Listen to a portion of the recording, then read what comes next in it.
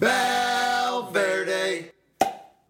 Step right up, folks. See if you can outdrive the amazing golf ball whacker guy.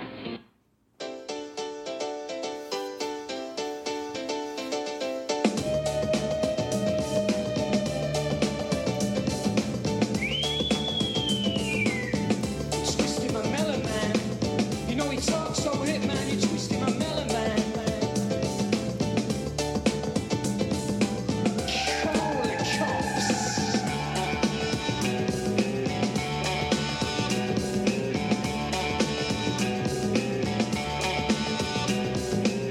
Hey, Rainmaker, come away from that man. You know he's gonna take away your promised land. Hey, good lady, just want what you got. You know you'll never stop until he's taken your lot.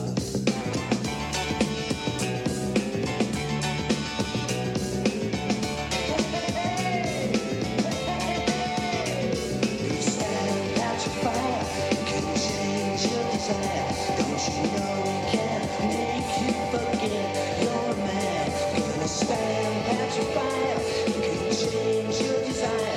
Don't you know he can make you forget you're a man? You're a man. Welcome back to the Fantasy Football Fire. This is the Pyro Podcast, show 227. And we are fired up tonight to give you a doozy. And this one is going to be busts and disappointments for the 2016 fantasy football season. As usual, I've got Houdini with me, but he's not to my left. He's across the way. And that's it. It's just us today, guys. So me and Houdini on a Friday night, throwing back some Valverdes and talking fantasy football like we like to do. And we got a good topic. We did probably a couple months ago, right after the Super Bowl, more or less, pretty soon thereafter, we did a sleepers. We always try and do the first sleepers piece in the industry. And then now we're doing our bust piece.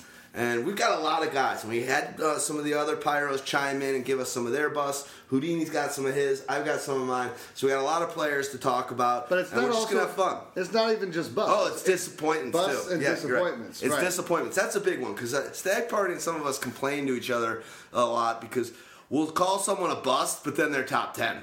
we're like, how's the guy a bust? But we're ranking him in the top 10. We're ranking him as in our tiers or our player rankings, and it kind of made sense. So disappointments are guys that are like, hey, these are top guys, wide receiver 1, wide receiver 2, and across any position.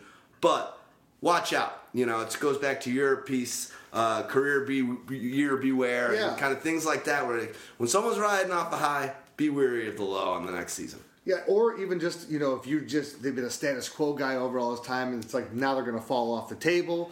There's different ways that you can look at it, but disappointment's the other way I look at it is we're not talking always necessarily about guys that are first, second, or third round draft picks. It's always like, well, how do you define a bust? Bust is going to be relative to where you drafted him to where he actually ends up at the end of the year. Yep. So, that could still... So, in disappointment would be more, just a lesser degree of how far that difference is. It's true. In my opinion. And I think what we've done in years past, a couple years ago, we'll try and be a little more mature. Probably not. But we do bust breast size. So, D cup size bust, an A cup. I'm going to make that joke a couple times tonight and mention a couple hot girls with some nice breasts. Sorry. It's Friday night, and I've been working all week, and I like to talk about stupid shit. So, Houdini, good to see you. Glad you're here. And we are fired up. Yeah, hello. We are ready to get going, man. There's a lot of players here, so we're going to kind of talk at length about the guys, but try not to go too in-depth because... Well, the two main guys that I usually argue with aren't here right now, so I don't feel like I'll have as much of a problem tonight. It's a good point. Good point. Stag Party's on a golf part, is at a golf outing with his boys. I talked to him earlier today, and he's like, yeah, I'm about to start my second round. So good man there. Dog Madiga? No idea where he is. All right, let's do our first bust, and we're going to do Brock Osweiler. Obviously, big free agent signing. Made the $74 million for 4 years or whatever with Houston. a lot of dough, dude. He's making a lot of dough, a lot of pressure. A guy that was able to basically just sit for 4 years in Denver and not have to do much. I think the upside of him, obviously, in the Texans' eyes, is that he learned from arguably the best quarterback. Definitely probably the best teammate that wants to teach and give tutelage and mentor his backups in Peyton Manning. And we'll see, though, man. I think there's a lot of pressure now that wasn't there. The money's there. And you just never know when it's easy to hold a clipboard. Ask Rodney Peete. It's easy to sit there and ask Ty Detmer how easy it is to collect a check and sit there and know that basically you're not going to have to get into the game. Then having a fan base of millions that are expecting you to come there and do it. Look at it too. Look at it this way. I mean, they were really handling him last year with the Broncos with kid gloves. They were not really releasing him a lot. He had one 300-yard game. He had 2 other games that he threw for over 290 yards. But he only had 2 games out of his 11 games that he played last year. 2 games with more than 1 touchdown pass thrown. That's good. And that's with a very talented wide receiving core that they had over there in Denver. Now he's moving over to Houston. He's not going to have the benefit of a Demaryius. He's got Nuke. That's fantastic, but he doesn't have the dual threat. He doesn't have the Emmanuel Sanders on the other side, or maybe the Demaryius Thomas on the other side, whichever way you want to look at Nuke. Did you see the one? There was a video today that was from the OTAs in practice this week. I'm not even sure if it was Brock throwing it to him because the video is a little bit grainy and that wasn't really the focus of the video. But they were doing a goal line kind of just a fade route to DeAndre Hopkins, guarded obviously by his own player, defender. Dude, he made the sickest. There's like that one catch that he made one-handed, like leaning back. Yeah. He did that. That was when no one was around him. But he did that like in the air, contested the guy's body, caught the ball like with the guy hitting him, one hand. I mean, it was the sickest catch ever. Do a search for that, listeners, and check out that. It happened this week, practice, and you're just like, when I saw that, I was like, God, this guy's he's just too good. He is, but you know what? They spent a lot of money on him in the offseason, but they also spent money on Lamar Miller. Mm-hmm. And they brought Lamar Miller in, and I think that's the security blanket is that they still want to be an old school type football team that's going to run first, take some shots downfield, but not be a team that's going to rely on the passing game. Mm-hmm. And at the same time, it's still there's no depth of talent. Where we got a tight end over there? C.J. Fedorowicz. Okay, I'm an Iowa guy. I'm telling you this right now. Griffin. Yeah, it's garbage. Yeah, it's not looking good. When in doing our tiers for version 3, quick pyro promo, version 3 of the draft kit will be coming out middle or end of next week. So Stag Party and the whole team's been working hard on it. A lot of content we need to get in there, but I just remember doing my version 3 of my tiers earlier in the week and looking and just thinking, God damn, these tight ends are low for Houston. And it was just kind of like, why haven't they done anything to do that? Why not go out and sign one of these free agents? Why not go and use a draft pick on them? They must think they've got something that they better than we do, or they just don't plan on using too much of a tight end. It's role. Because they're looking at it more. If you're looking at it being more of an old school type running team, then you're going to need to have that blocking tight end.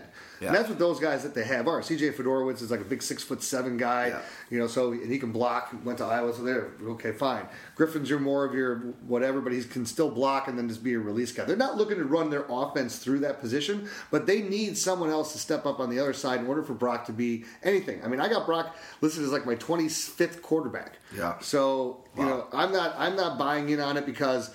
He didn't even have any of those like Scott Mitchell type games that got him his contract. True. Deep position at quarterback. The upside is obviously there. Now, one thing I do like, I am super high. I think people are starting. I felt this week on Twitter, some of the experts, hopefully they've been listening to me, but I've been super high going into before even the combine on Braxton Miller. The guy is just an elite he is an elite once in a lifetime type of talent. I mean, literally, just like no one in the NFL has just got more raw talent than this guy. And they're going to put him in the slot. I like that for Osweiler. And then obviously the other rookie that they took ahead of him, the burner, take the top off. The dude from, I don't know his name, Fuller. Fuller from Notre I think they. Notre I Dame. feel like they reached for Fuller. Though. I agree. And the they, thing took, is, they took him before Treadwell was taken and before Doxson. I think it's a no-brainer. They should have gone if they knew they were going to go Braxton Miller. There's no question about it. They should have gone after Treadwell. yeah, I agree. And the other thing though too, it's what's great for Braxton Miller is that he's going to get a chance to play in this offense. So that's your X factor. But at the same time, is he going to be a guy that's going to give you anywhere close to 1,000 yards this year? No, Absolutely not. But I'm saying he helps. what But he's he gonna- helps Osweiler. Absolutely, because what he can be is a guy who's going to get 400 something yards. He's going to do it in a multitude of ways, and they're also going to have him, Gadget doing plays. gadget plays and throwing the ball. So He'll probably be the third string quarterback. yeah, too. absolutely. Well, let's move on from Osweiler. Should be exciting again. Deep position at quarterback. A lot of unknowns. New playbook. Last thing I'll say is this is a quote from Brock Osweiler himself from a couple weeks ago. It's like you speak Spanish your whole life, and then they tell you to go learn French and do it in front of 75,000 people. That's his take on learning the new Houston Texans. That's not a very compelling argument to say that I have confidence in you. I agree. Oh Like my that's God. kind of. He's like he seems upbeat and he seems like he's got all the right energy, and I like him. I don't think he's an idiot. So now, but when you're saying how many- that, it's like the fan base is like, okay, great. Fucking learn French quickly. No, this is what I wish I knew French because I want to just go to a game and swear at him in French throughout the whole Hilarious. game. There's got to be some meme out there of like some like Yeah. French like mime guy actually a mime actually swearing out loud. Well, we'll see. It'll be interesting to do. I'm staying away. Let me throw out yeah. one bus for me, and then we can go Yeah. go disappointment. So because Got it. that's kind of like what it is when you talk with us. There you go. Disappointment. Disappointment. Yeah. So my bust first one's going to be Julian Edelman. Yeah. And there's a multitude of reasons why I just feel like the party is coming to an end when it comes to the major production that you've seen out of Edelman. So here he is now. He's going to be he's 29 years old. We don't know what's going on with Tom Brady. If he's going to be suspended for those 4 games, and if he is, that drastically hurts him. I think he's suspended. I just don't see You know, they just how got many- to end how this. many- How many times can you keep going back to this? How many 1,000-yard receiving seasons has Julian Edelman? I think it's one. Yes, and Last year was it last year or 2 years ago? 2 No, years ago. 3 years ago. 3 years ago? 3 years ago, and it was only for 1,056 yards. So when you're looking at this is like he's put up a bunch of numbers, and at the same time too. What about touchdowns? Last year was his best, was 7. And that was in 9 games. So he was having a nice track, but he only had 692 yards. He doesn't give you very many of the I'm going to win because of Edelman.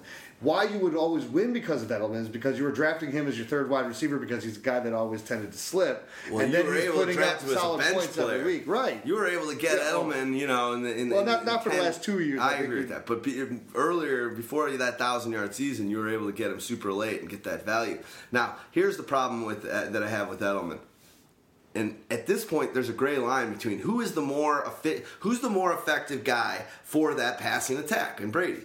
You think it's Gronk, but when Edelman's gone and Gronk's around, it just didn't. Last year, it looked problematic at times. After they went 10-0, Edelman got hurt, and then they lost 3 of their next 5 games, and they actually ended up, I think, losing 4 or 5 total, and that's the reason why they didn't go to the Super Bowl over Denver, if you ask me. And Brady said the same thing. He's never been a fast guy. Right. Getting in and out of the breaks, a couple of years ago, coaches are saying he's unguardable. He's coming off these injuries. The health issues are going to scare you. I'm worried. I agree. And you look at the ADP on this guy, and here I'm going to pull up that ADP thing, and we're going to do the ADP from Fantasy Pros, and the average draft position that we've got from Mr. Edelman is kind of shocking and scares the hell out of me. He is going as, sorry about this, I'm there now, the 17th. He's the 17th wide receiver taken, and he's a top 35 pick. He's going 35th overall. So that's So he's middle of the 4th round. I think that's a close wide to where he receiver went too, and that scares me. And that's where he went, I think, in our mock draft as well. It was in the 4th round, Yeah. I believe. So, yeah, again, you're investing a lot in a guy that has only once played a full 16 games in a season. So you have the injury risk, you have the age, you have Tom Brady, who's possibly suspended for 4 games. There's just a lot of things that are mounting there that I don't find a lot of upside for what you're not sneaking up on anybody when you're taking him anymore, and especially he's going to go even higher in PPR formats. I think that was the last thing I want to say, and it's a good mention. PPR, he's a different player. I mean, again, I'm still worried about the injuries, but it's a different deal in PPR. But in PPR leagues, he moves up in his ADP. So, yeah, it's a scary proposition there. And I think this is one of those teams where Brady's the one who benefits because there's so much talent around, and obviously Gronk's on his own level, but this is one of those maybe just teams. It's like it's not a power in numbers, so to speak, team where a number of players are going to have great fantasy football. It's kind of a fantasy football role team where it's just in the backfield. Do you want anything to do with that backfield and any players? I think me and you are higher on LeGarrette Blount than most people. Yeah, I like Blount this year. Blount, I mean, he was a top 10 running back before he went down last year. But at the same time, it's like they've got like 5 or 6. They got the depth. Deion Lewis, Stag Party's favorite, comes back. There's a lot of guys there. White finally got some opportunities. There's just like sometimes when there's so many guys there, it's kind of like they all eat into each other, and it's hungry hippo, and it's like everybody's getting the same amount of balls. I'm not buying it on the James White love. I know Dog's got love for James White. I think that's a waste of a pick for anybody. You really need to hope on a lot of injuries to happen. That's the only reason why he saw the ball last year. Well, let's go to one of my Holy shit. Talk about your all-time backfires. I'll tell you this. Let's use this as a perfect segue. Same team, Deion Lewis, who I just mentioned. I've got him as one of my disappointments. So, I don't know, man. Okay. Disappointed! You look at him, and I'm doing research for this show and trying to see, all right, let's look at his season last year. We know we loved him here at Pyro, because in our Pyro Pro League and in a couple other leagues, give my hats off to Dog. He was like, check out Deion Lewis. He's gonna get some opportunities. So that guy came up big for me in those first 7 or 8 games that he was playing. But then you look back to try and get a sense of his career. He's been in the league since 2011. 2015, then the next season you go back, didn't play in the league in 14, didn't play in the league in 13. Then you go back to 2012, I think that was I think he had like 8 games or not many games for the Philadelphia Eagles. And then 9 games. 9 games. And then in 2011, he actually played a bunch. But I don't think he got that many touches. I mean, it's not hard to be healthy and be on the sidelines when you're a rookie. This guy just doesn't have enough of a resume to warrant where he's going in ADP. He was undrafted. He was undrafted last year. Yeah, and he was a pickup like week before we got him in the leagues. But really, most people took him after that. Correct. Except for you listening to us, I'm sure you love us. Holla for $1. But look at his. Right now, okay, he's moving down a bit, but he's the 23rd ranked. That's still too okay. high. 23rd ranked running back. Now, remember, he did it as a dual threat. He was having some amazing games last year, but he's not going to get a ton of carries. So he's really, is just that other dimensional back. And where he did it was he had 4 touchdowns in 7 games. So if you're telling me that as a receiving running back who's going to get most likely under 100 carries on the season is going, this is when Darren Sproles was effective. That's fine. If it's one of his 7 or 9 touchdown a year seasons, then that's going to be good. But again, what do we always say? You can't count on touchdowns to touchdown dependency. You can't count on it to carry through year after year. Because then also defenses are wise to you now. They know exactly what you're going to do. Yeah, Deion Lewis scares the bejesus out of me.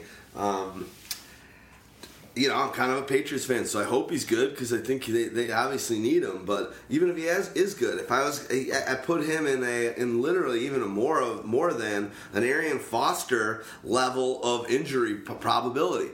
And last thing I'll say about this. Well, maybe I think you're almost sounding to me like you're talking about him as a bust more than you're talking about him as a disappointment. Well, because if you're worrying about him having the ability to get through the full slate of games, I don't like to do the injury thing for my I know, reasoning. but you're making great points about that he doesn't have any type of history that you can go off of, and you're basing everything off of what was a small sample size of last year. Yeah. No, it's true. So, I he's being drafted as the 23rd overall running back. In base camp, our project management software, when I posted him, I just didn't want Stags to think I was going after him. Well, I think right now, I think if you go back and re-roll the tape and listen to yourself talking about it, I think you're actually talking about it more as a bust than a disappointment. Fair enough. And the last thing I'll say, Arian Foster is met with the Patriots, I guess, this week. I've been saying since day one that's a perfect match. Once he went down, you were saying from day one it was Matt Forte was the perfect. Oh yes, that's true. But once Forte didn't go with them, then. Yes.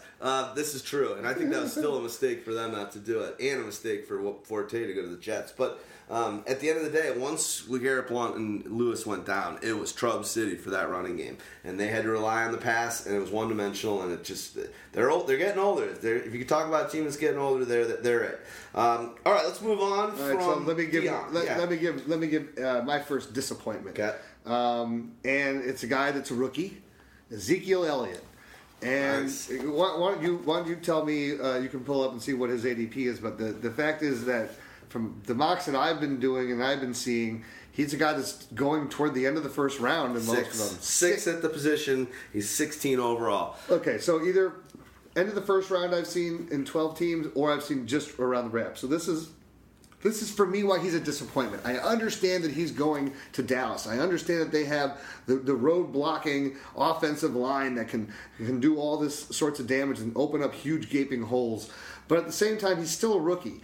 And, to expect him to be able to come in, and I know he has the benefit, okay, let me give him more benefits. He's got the benefit of a veteran quarterback in Tony Romo. He's got a benefit of a veteran tight end in Jason Witten. He's got the benefit of a super stud wide receiver in Dez Bryant. So he has all these weapons around him that should allow him to be able to exploit all the gold in the world.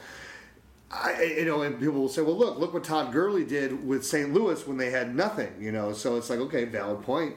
But at the same time, I'm going to still look at it and say, well, what happened to Todd Gurley toward the end of the year? What did that do for you? Now, and were you drafting Todd Gurley as your first round pick? Yeah, and because he was injured and you didn't even know when he was coming back, you were able to get Gurley in the 4th, 5th, 6th rounds last year. Right.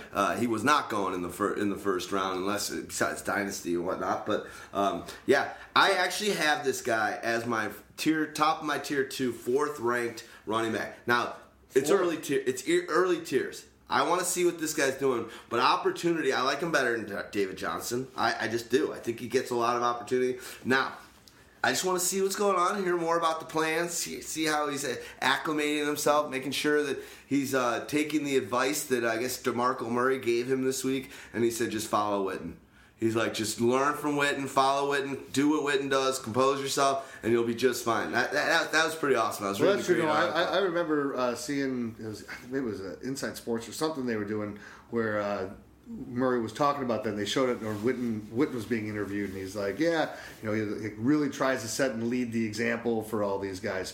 So, but where I have Elliott on my tiers, 11th. Yeah. So that's kind of where I really think he's a guy that's going to disappoint you if you're going to draft him that early. He's really a guy that should probably go in the 4th or 5th round.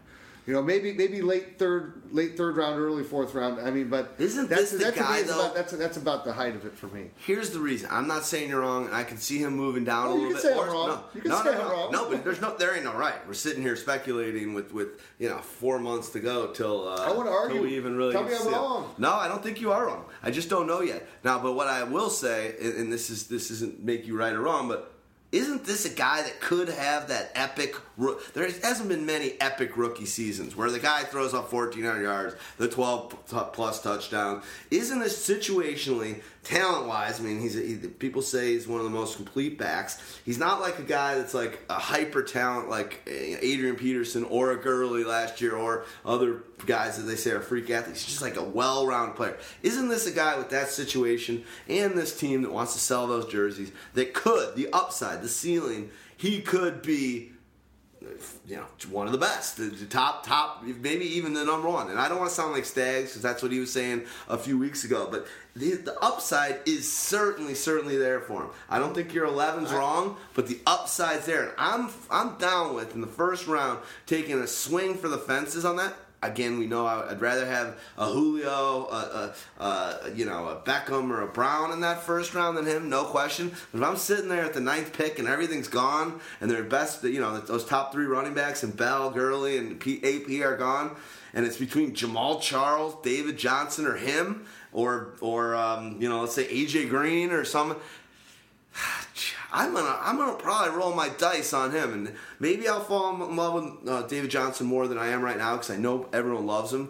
But I'm apprehensive on him. I'm very apprehensive on him because who do you like more, Elliott or obviously you do. You got to have. I have David Johnson higher. Just because of the potential, and again being with a coach there that likes to run the ball. When he can in Arians, it's like, look, you had Chris Johnson was coming and getting 20 carries in a game. It's like, so the running back's going to get a workload there. So, and that's the reason why I'm scared of David. So I don't think Here's the thing I worry about though with Elliott. The thing that I worry about with him is that all this praise.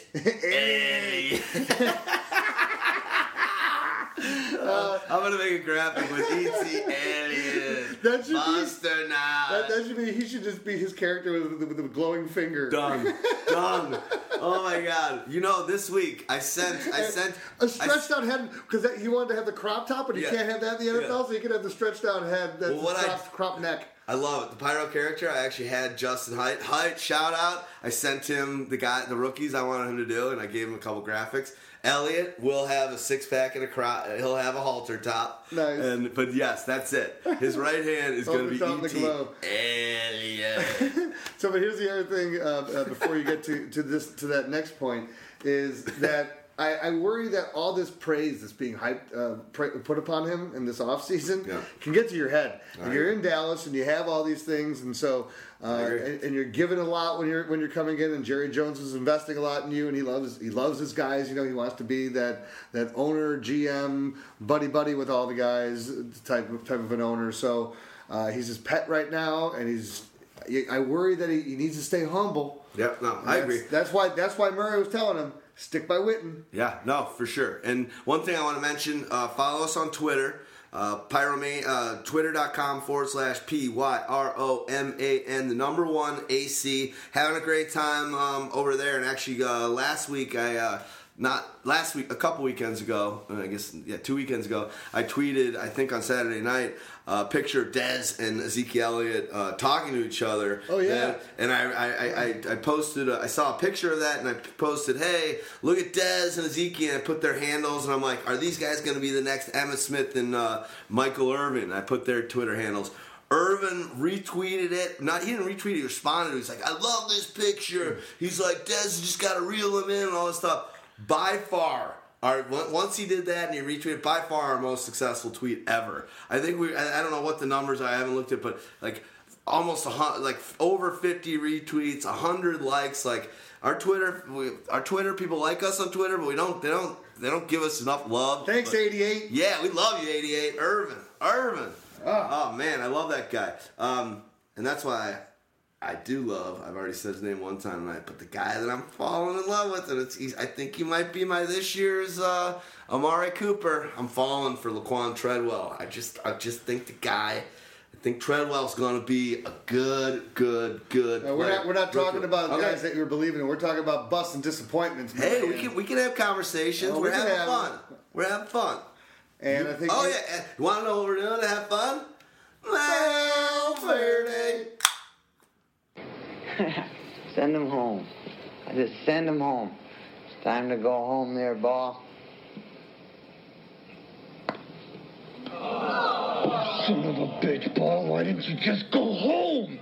That's your home. Are you too good for your home? Answer me. Let's talk about busts. Can we just say Adam Sandler? his career might have gone bust harder than anybody's career in the history.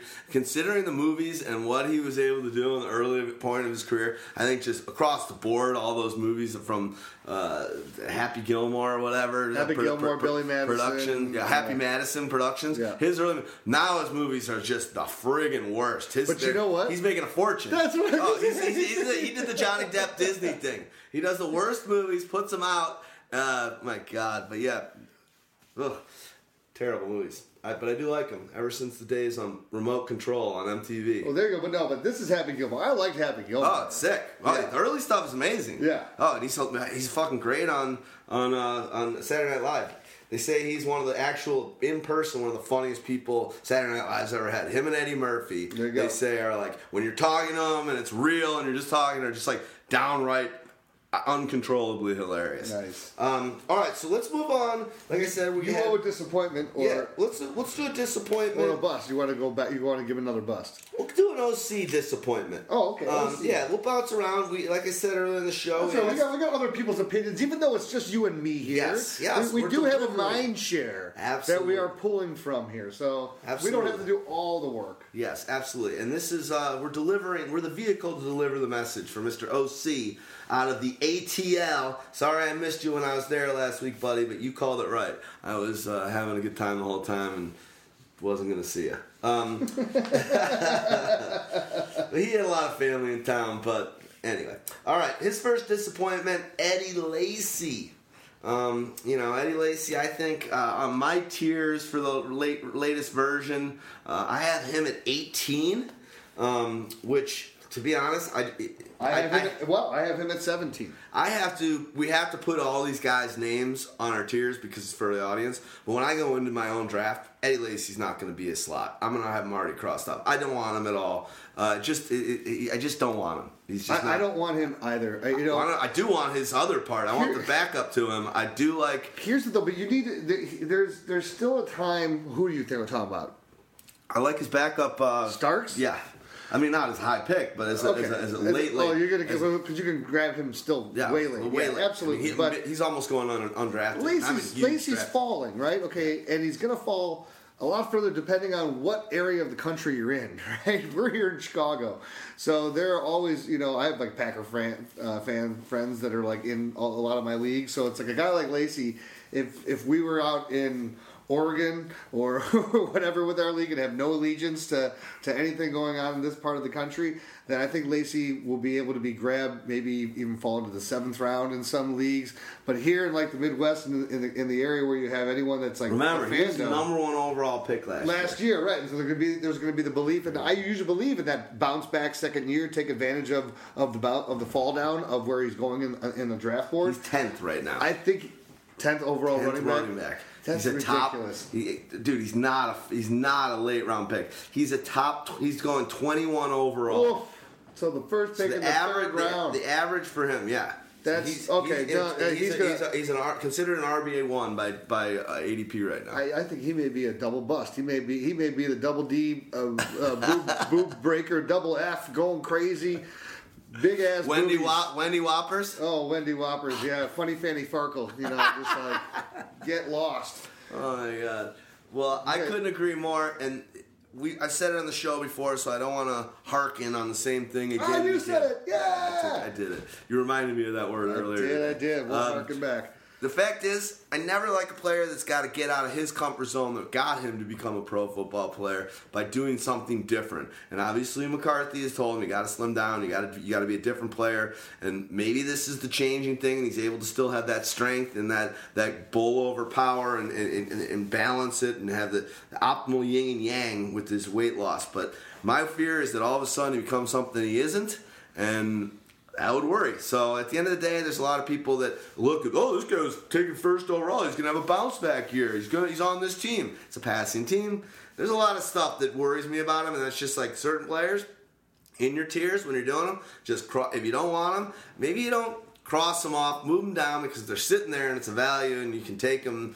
You know, it's not smart to remove too many players, but I always have a handful of players that I just know I don't want on my team, so I have them in my tiers. Well, and I'll tell you what, the other thing is that the NFL is a cruel, cruel sport.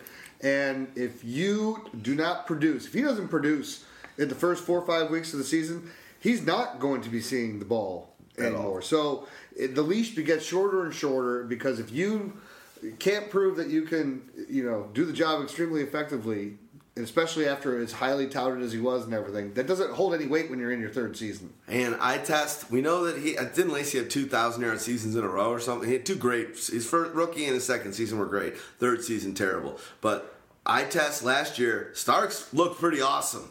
Starks is a guy that was He's a work hard guy. He's a work hard guy, but he looks fast. He gets it done. He actually busted a couple nice runs. And this is a player that was the catalyst when they won the Super Bowl. It feels like he's been in the league forever. Remember, he won the Super. He was like the main back when they won the Super Bowl. Well, let's go to another guy. Let's go to his number one bust. Okay. Because this is a guy too that we had brought up earlier, David Johnson. Johnson. Little shout out to the Ballers. Everybody's high on Johnson, and I think I'm kind of in agreement with OC on this, at least in this sense, because like you said, you have Lacey's off your board. I know that David Johnson is not going to be on any one of my teams. Yeah. I am not going to be that guy that's going to be going, ooh, I'm going to get cute, and I'm going to take him with my first pick, because, as OC says... David Johnson... So 6th overall ADP. 6th overall. 3rd at the position. He's ahead of Adrian Peterson. Yeah, that's. You go on CBS. He's ahead of Adrian Peterson on average. There's kind of fantasypros.com uses a bunch of different sites to get this, but 3rd overall, Todd Gurley, Bell, then David Johnson. That's crazy. Scares me. You tell me, what did we see from David Johnson that makes everyone think that he's going to be this amazing load back carrier? That's going to get the 20 to 25 touches every single game. He's got the size. That's the one thing I like about him. He's got the size. So that's the one thing, whether we saw it or not, but I saw he's got the body that looks like he can take it. He's a dual threat guy, okay? And Arians, he gave him twice. He fed him the ball twice. In one game with 22 carries and another game with 29 carries. How'd he do in that 29 carry game? Had 187 yards. Woo! And he had 98 yards in his 22 carry game. Who's he playing in that 180-yard game? The ridiculously tough defense of the Philadelphia Eagles. Well, I think David Johnson agrees. He's another guy that won't be on any of my teams. Not because I don't think he's going to be good. We do have him as boss. I mentioned him as a disappointment earlier. Sophomore slump. Here's some of OC's little bullet points on him. They've got 3 running backs. Ellington is fallen from the graces, but 3 years ago that guy was a 2nd, 3rd round pick. We miss you, Duke. Yeah, we do. We love the Duke. They re-signed Chris Johnson, who when he went down last year was another top 10 running back. He was the sleeper of all sleepers that we called here, and we were drafting in leagues even before he was signed. You know what? So here's what the benefit of that is for Arians. Arians would love for whoever the running back is to stay healthy all year, but he's always going to feed the back. So that's why they re-signed Chris Johnson. It's like, okay, you can you're still a guy that can carry the load, and they're just gonna. I worry about what's going to be the longevity for David Johnson. I think he's going to be, if he's the guy who's getting these 20-odd, some odd touches, 25-odd touches for the first 8 weeks of the season, then all of a sudden it's like when you're going to need him the most, it's going to start to break down.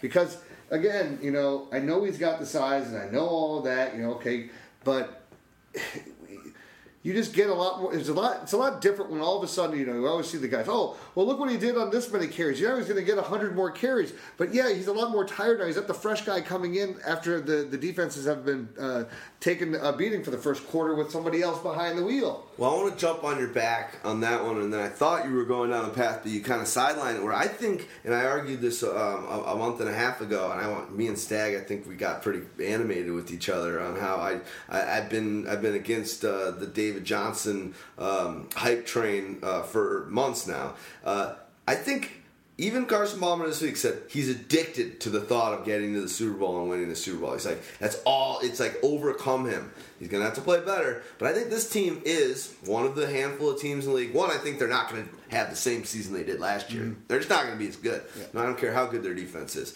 But the one thing I will say is this is a Super Bowl or bust team. So, do you think David Johnson's going to be getting 20 to 29 carries in games a lot? And they think that if he's the most important back, that's going to be the recipe for them to go to this. This is a team that knows they're making the playoffs. They got to win games, but you can't be stupid and try and get this guy banged up or get too much tread on his tires for the season.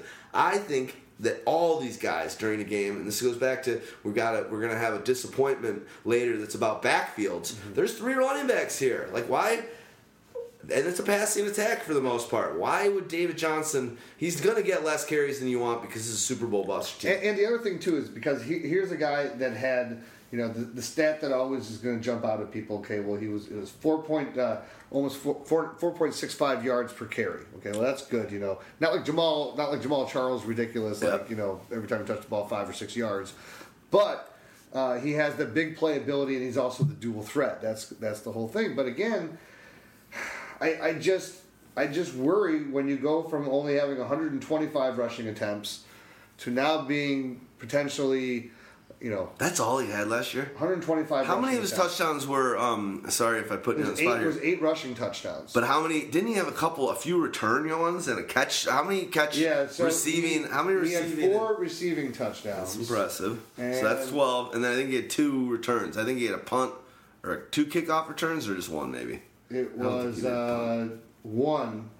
He had 1 punt return. Okay. Well, let's move on from him. David Johnson, this is going to be a polarizing player from now until drafts. It's going to be one to keep an eye on. Not all of us here at Pyro agree. We know Stag Party and a lot of other pundits are high on him. I think me and you are a little less so. And OC as well, obviously, because that was one of his to go. All right, I'm going to give a Mo bust. Let's go through a Mo bust and a Mo disappointment, and then we can give a Stags one out. Okay, so I'm going to go with the running back, and that's Jeremy Hill. I kind of don't agree with him here. I kind of am starting to like Jeremy Hill.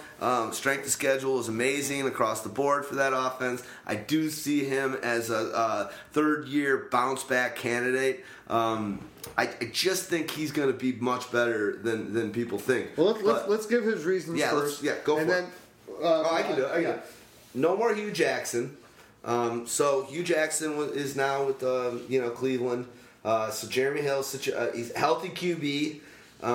But Dalton was healthy for most of the year last year, so I think Dalton's injury didn't happen until like week 11 or week 12, and he still wasn't doing crap. So I don't know if that Dalton one really resonates all that well with me. Of the top 50 running backs, Jeremy Hill and his rushing TD dependency was clearly the highest, an inflated 43.1%.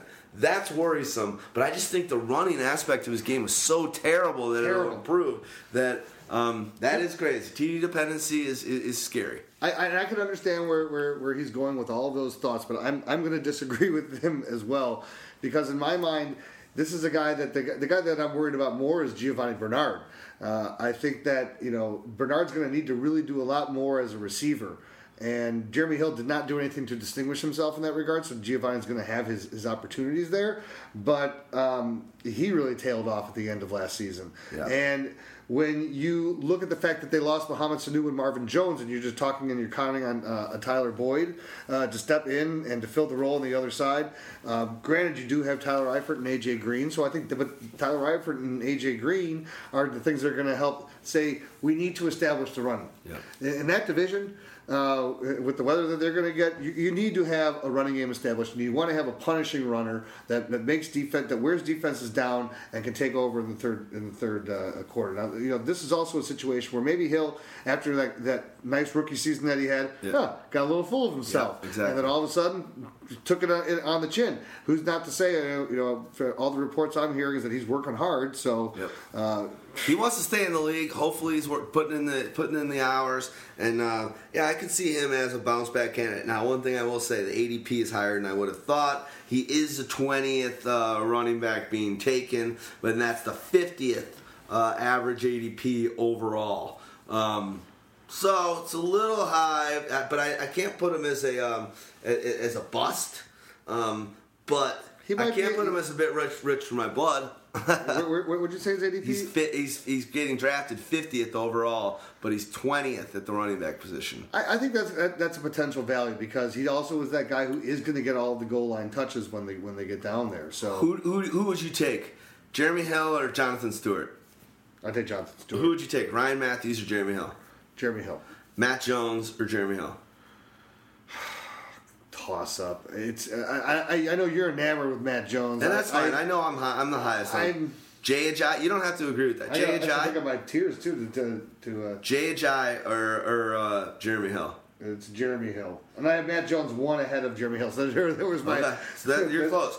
All those guys I mentioned are being drafted after Jeremy Hill. Wow. Yeah, so Jeremy Hill is still pretty high. But let's move on. I think that's an interesting one. Rushing dependency makes Pyromaniac Mo extremely leery. Let me give a quick shout out and do your. I got a shout out for Valverde.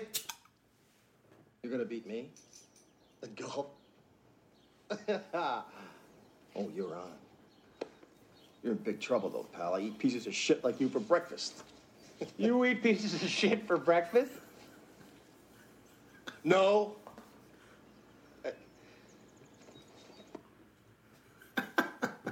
No. What's that guy's name? Scooter McGavin? Houdini. Scooter McGavin. Shooter McGavin.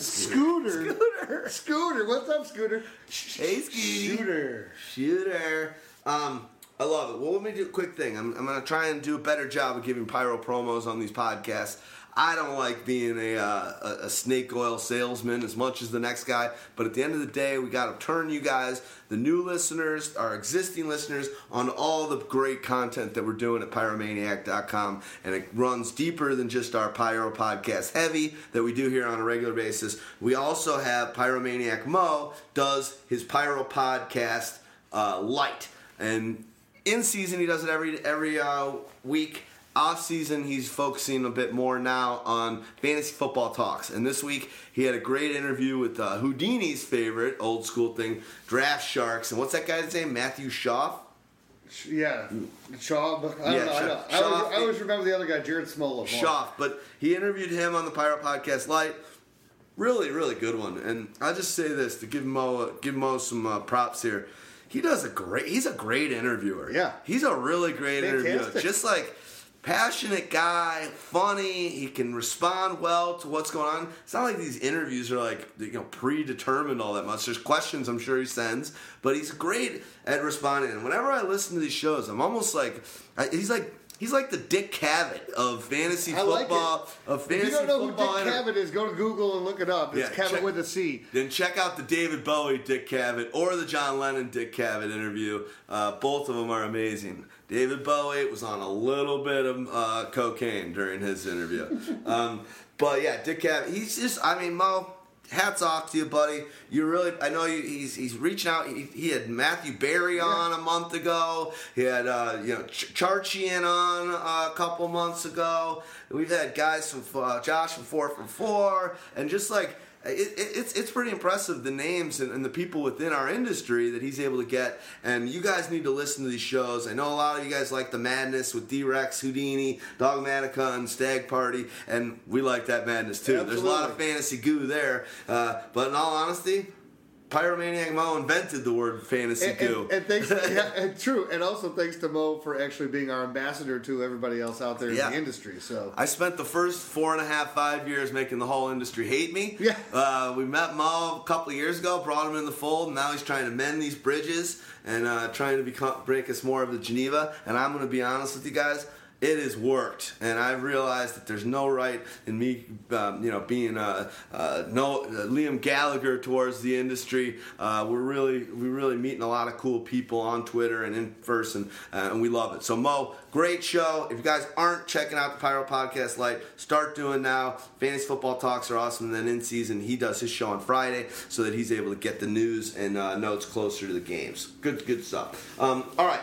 I will go to. I'll go to another disappointment, and to be honest, I don't have much here as far as gritty details. So maybe you can pull them up. C.J. Anderson. All I'll say is I just think Booker is going to be giving him a run for his money.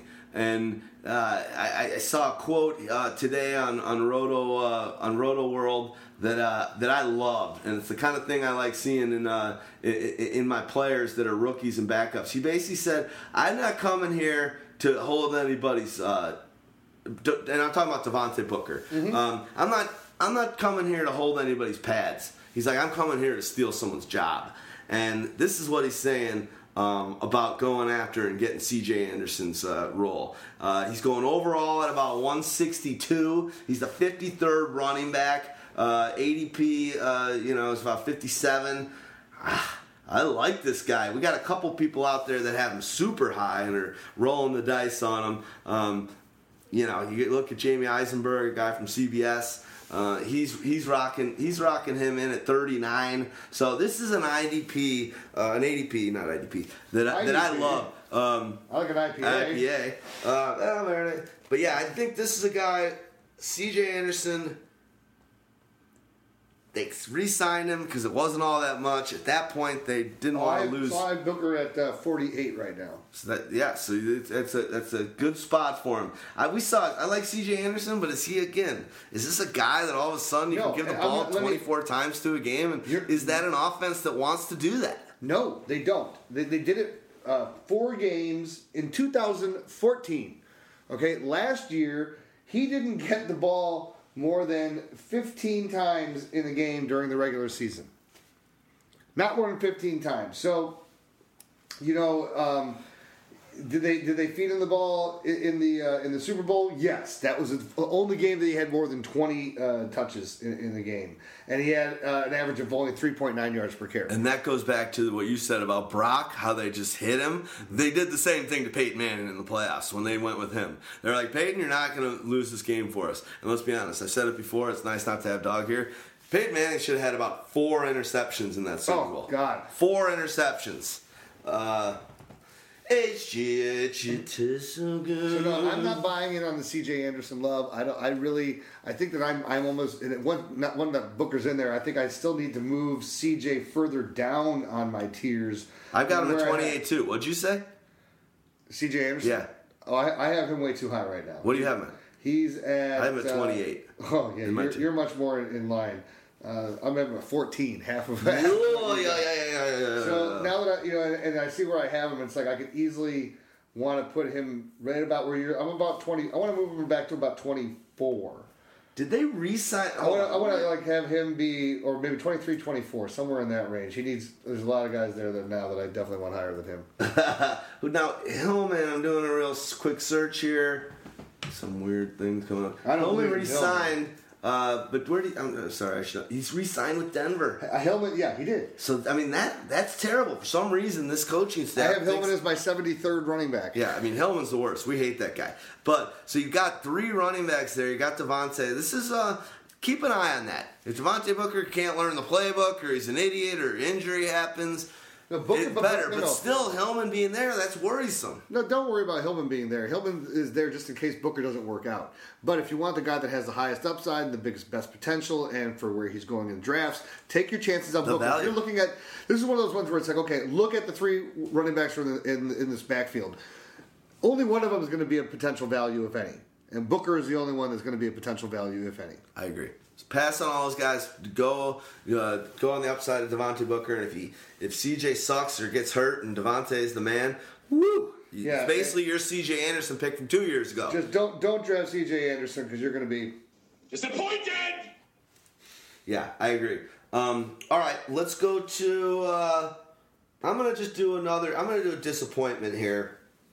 And this is one that was also brought up by Mo, and I think it's one that's going to be brought up by anybody that had him or didn't have him. But it's the guy that I was touting more than anyone in the industry last year, Tyler Eifert. Back to Justin Hyatt, our Pyro Pro character guy. He loves the dude. He's got an Eifert jersey that his girl bought him. To go back to Mo's touchdown dependency, 55.9. of his fantasy football points are coming from touchdowns. True, but The yards, the catches, everything was hurting. Now a lot of catches left. A lot of Sanu and with Jones. But the other thing that left is Hugh Jackson, and I don't know, was it Stags? Someone I think was trying to tell me that Hugh Jackson's a good coach for tight ends, and I'm thinking about it like, no, not really. I mean, was Jermaine Gresham ever really lighting the world on fire? Who was there before Eifert? Eifert was the guy who was their first round draft pick. So yeah, he's an immense talent. So I look at it as that with him gone now, and if they're going to be kind of going back to a more traditional sense, I think he's going to get a lot more targets thrown his way than he was seeing last year. And I agree. And again, I think he's in a contract year too. Perfect. He didn't get his money. This is his. Is this his fourth year? I think it's got definitely. Oh, so if it's fourth year, so Definitely. then he was a first round pick though. So wouldn't he? Oh, Have yeah, like he was a five-year- high pick. Then he wouldn't he have had a first year contract? I mean, let me try. I don't know, but he hasn't been paid yet. So if he didn't have the season he had last year, he would have almost gone into the oblivion and never even had an opportunity to get the contract. But I don't think he's been paid yet. So I like Eifert more than anybody. He's going into his fourth season. He was a first round pick, so I believe he's not into the contract year Okay. because he has They the pick up the extra option. money and to get the fifth year. Yeah, to get the option. So. No one likes the guy more, but in the disappointment category, You do have to worry. I mean, he's definitely. I think he's the fourth now. Last year, let's think about it this way. Last year was like the 12th, the 15th tight end taken. This year he's the fourth. Well, he's usually going to be about the fourth or fifth. But here's whether the, you like let Kelsey me ahead of give him or you not. some. Let me give you some information, some statistical knowledge here. Okay, drop it. That's going to make you understand. So when you look at Eifert, he played in 13 games last year. Okay, so how many yards per game do you think he averaged? Did he average over 60 yards receiving per game? Absolutely under. Did he average over 55 yards receiving per game? I think it's under. 50 yards per game. I like the way you're doing the politician. I got the thumb knuckle. I got the Bob Dole. I got the Bob Dole. Oh no, you need that. You need the pen. There you go. I got the Bob Dole. The pen. I wish this was on Blab. No one would know this anyways. We're the only people that are old enough or care remember this kind of stupid Bob Dole shit. had a stroke. Bob Dole had a hold pencil. Bob Dole couldn't do this. God bless. Bob Dole.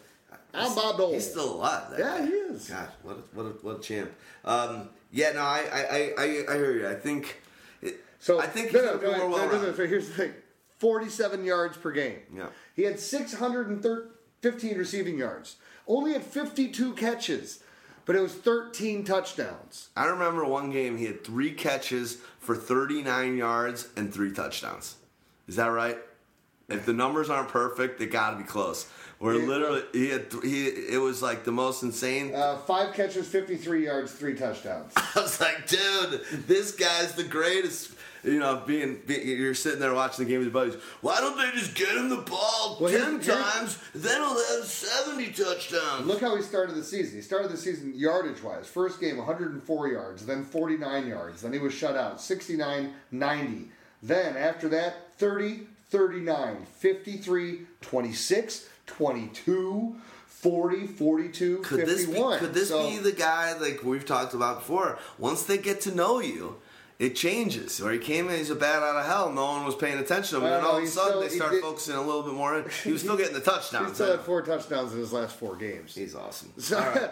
And he's 6'6". Yeah, he's a beast. He's a beast. So, but I think here's the buyer thing. beware. If you're just sitting there, he's the top. He's getting 49. drafted so high because again, but understand that he's going to see a drop in touchdowns. I could easily see him dropping 5 touchdowns and going to 8 touchdowns. That's still a good year. I agree. But he's got to take his yard in order for him to then cover that for you in fantasy production. He needs to gain like an extra 400 yards or 450 yards. Give me a bust or a sleeper, whatever you're feeling. For me, well, let's give a bust that I think that somebody else has as one of their busts, and it's got to be Emmanuel Sanders. And you look at the guys who are the biggest winners and losers from any transition that's going on there, And, I understand, who's it going to be? Is it going to be Paxton Lynch now? Or is it going to be Mark Sanchez? And either way, I think that Demaryius Thomas becomes the big winner in this situation. I know that we've talked about that in some past podcasts. But the big loser becomes Emmanuel Sanders. Emmanuel Sanders was just really able to benefit and stretch the field. But, you look at where Emmanuel was dealing with last year, when Brock Osweiler took over, it became a different type of situation. He started out okay, and then as the season wore on, his effectiveness just kind of, fell off the table a bit, and he wasn't giving you the big games. He had the one monster game, 3 games toward the end of the. Actually, he finished the season strong, but it was just stretches where he just disappeared. And I think that with Mark Sanchez behind the wheel now, I think he disappears even more. As I think Sanchez is a guy who's just going to really focus on Demaryius Thomas, and he's never been a guy that has just been able to throw the types of passes that Emmanuel Sanders is great at catching. I think it's Paxton Lynch's job for You week do? 1. Yeah. I think Sanchez just had surgery on his thumb, so he's not going to be practicing the team. I don't know. I just think So he's holding the pen right now? Yeah, pretty much. I think Elway's just going to be like, you know what, fuck it. I won a Super Bowl. If I'm wrong here, what's the big deal? But let's take a chance on this guy. We'll protect him the same way we did Brock and Peyton Manning. And let's take a chance. We got the sickest defense. We got still the same talent. Let's just let this guy run with it from day one. And if he's great, amazing. If So not, do you think is that better for Emmanuel Sanders? maybe, because Emmanuel Sanders is that guy who's going to the play that really, it's that post pattern and a seam down the middle. That's the pattern when he busts that thing open. The problem is, though, that I worry makes if his it's games. Paxton Lynch. It's right, because he is a good route runner and he gets open and he gets by guys, and you have to be able to lead him and be able to throw that deep pass. 15 yards per catch. Yeah. Sanchez can't do it. You want to know what, though? Paxton Lynch isn't going to be able to do it either, because the one thing that you don't have to deal with in college is you can air a ball out there and it can hang there for a little bit because guys are getting 5 yards of separation off of their defender, whereas in the NFL it's about 5 feet of separation. If you're getting that good, that's good separation. But if it's Sanchez, that guy, he can't get the ball down. Either way, I think it's just really going to be tough for Sanders. So maybe whether he's a bust, maybe he doesn't fall that far, but maybe he's definitely going to be a disappointment. I think he's a bust. I think so too. I think he's a bust. He's a guy that I don't want anywhere near any of my teams. You want to give another one for us? What do you want to do here? Should we move to a bust at quarterback for Mo? Sure. All right, Pyromaniac Mo. Bortles. Blake Bortles. That's also a stag party quarterback. So there's one thing that he gives. He's a big J.J. Zacharyson kind of guy, late round quarterback. You want to read the? Yeah, I'll read it. Do you want to read it or do you want me to? I want to read it. Okay. Can I read it like in my Mo radio voice? Yeah. Since 1984, a quarterback has tossed at least 35 touchdowns in a season on 31 different occasions. Of these, only 27 have data for a repeatable season, i.e., 4 happened this year. So, of those 27, there have been only 3 follow-up seasons where more touchdowns were thrown. The average drop-off from those 27 was a total of 10 less touchdowns the next season.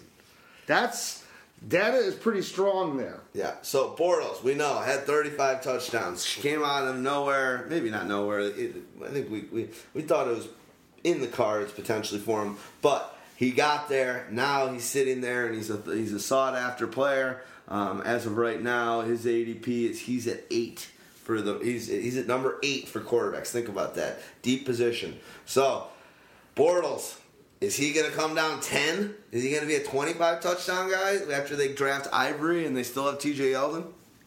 Trade for sign Ivory. I want to know what Ivory's ADP is as well. So I think that it's definitely going to come down because of Ivory. I mean, as long as Ivory stays healthy, Yeldon gave you nothing. 27. I like his value. Yeah, I like his value. 74th overall. Because he's a guy who's going to get all of the carries there. Because Yeldon proved that, you know what? You know how much you proved to us, TJ Yeldon? You proved so much that we went out and spent huge money on Chris Ivory. When other running backs were getting pittance of money to sign elsewhere, Ivory's the guy that cashed in, probably the best out of anybody. I agree. So, I think they're still gonna use a tandem of them. I think Yeldon will get a lot of carries, but I think the goal line goes to Ivory. But we're talking about Bortles, the two-headed monster instead of a guy in Yeldon that last year kept on getting banged up a little bit. Had a couple of nice games. Had an overall pretty nice. Here's why he comes down freshman for year, him as well. The defense there is getting better.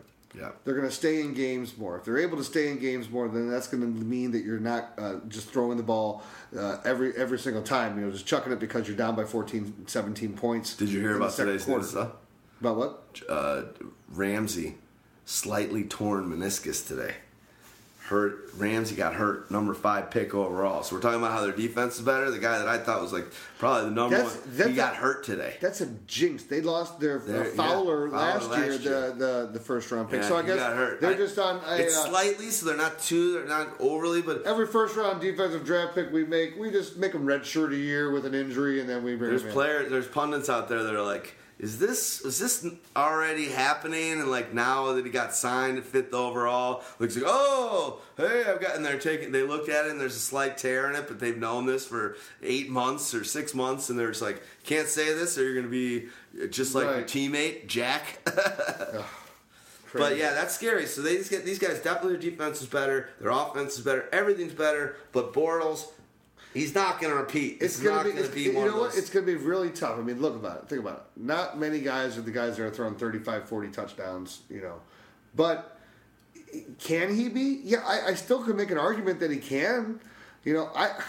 I don't know that I believe in. I think that he'll be overdrafted. I think he's more of a disappointment than a bust to me. Okay. I think that he's being drafted 8th overall. I still think he has a definite, absolute potential to be a top 10 quarterback, if not even close to the top 5. So, but I could see him falling back to number 14, 12, or 14 as well. I agree with that. Let's give some of the bullet points for Mo, and we'll go on to the next player. So, obviously, the stat from JJ is the reason why he doesn't like him. Tied for most TD attempts in the red zone. That's not going to be repeatable, he thinks. Improved ground game with the addition of Ivory, which we talked about. And then there's the D, which is improved, but they will have less overall scoring, not as pass-heavy of a game script, and lots of garbage time last year. He'll have a lot less garbage time. So Bortles, this is a guy where disappointment, bust, whatever it is, the expectations for you is don't think that he's going to improve on and have a better season than what happened last year. Let's do one more for Mo. And that's going to be Delaney Walker at the tight end position. He thinks whether bust or disappointment, he didn't really break it out. He just listed some dudes. So we'll call these guys busts, I suppose. Delaney Walker, the Bulls. Oh no, you got to hedge the bet. Call them disappointments. No, that's unfair. And it's not on us, anyways. This is on Pyromaniac Mo. So I take no responsibility for the words that are being spoken out of my mouth at this time. Delaney Walker, I think he had the most catches ever for a tight end in a season. How can that be repeatable? Not. Lots of additions to the offense is one of his bullet points. 2 monster backs now, so they trade for DeMarco, and then they draft Henry. So now they got the red zone is going to fall because basically that. It'll take away. Delaney had 17 red zone looks last year. That'll be less with that running back now. According to Roto-World, he's never had more than 105 targets in a season. Last year he had 133. This has got regression written all over it. Let's remember, when you say that he hasn't had this many a season, the sample size is 10 years in the league. Yeah. I mean, he was a backup to Vernon Davis forever in San Francisco, getting no action. Valverde. Happy learned how to putt. Uh-oh. A couple other things. God, by the way, while I'm pouring my beer here because I am thirsty and it is Friday night. I'm drinking an Avery Brewery. I've done it before on the show out of Boulder, Colorado. Go Buffs. And it's a really good time. I'm drinking the India Pale Ale, and their tagline is "Hop Freaks Unite." and this is one of my favorite beers. I got to be honest. I was pointed in the direction of this probably about 3 months ago, and it's just got the perfect balance of that citrusy stuff without going too grapefruity on me, and it's not too hoppy, so it doesn't have that bite after. It is a great beer, and I'm starting to see it a lot more around and around Chicago. So tonight I'm drinking Avery, and I'll probably plow through this 6-pack, and because it's Friday, I'm going to probably edit the show and do a little more work after you split, and I'll probably knock back a couple Revolution Fist Cities. So I'm drinking, I'm drinking the Empty the Refrigerator. You drinking tonight? So my first beer of the evening I started with my favorites of these. So the lovely Deschutes Brewery. Love it. Maker of my fresh squeezed. Inversion IPA. India Pale Ale, a fantastic beer. They're out of Portland, Oregon. And then I'm staying out there with Anchor Brewing and Go West, I say, IPA. That's their new one that they came out with in the last few months and bottle regularly. That's like their citrusy one. And then the next one is the next one beer that that I will open will be an Anchor Brewing, just the straight old original Anchor IPA. And then I will follow that up with a hop thesis.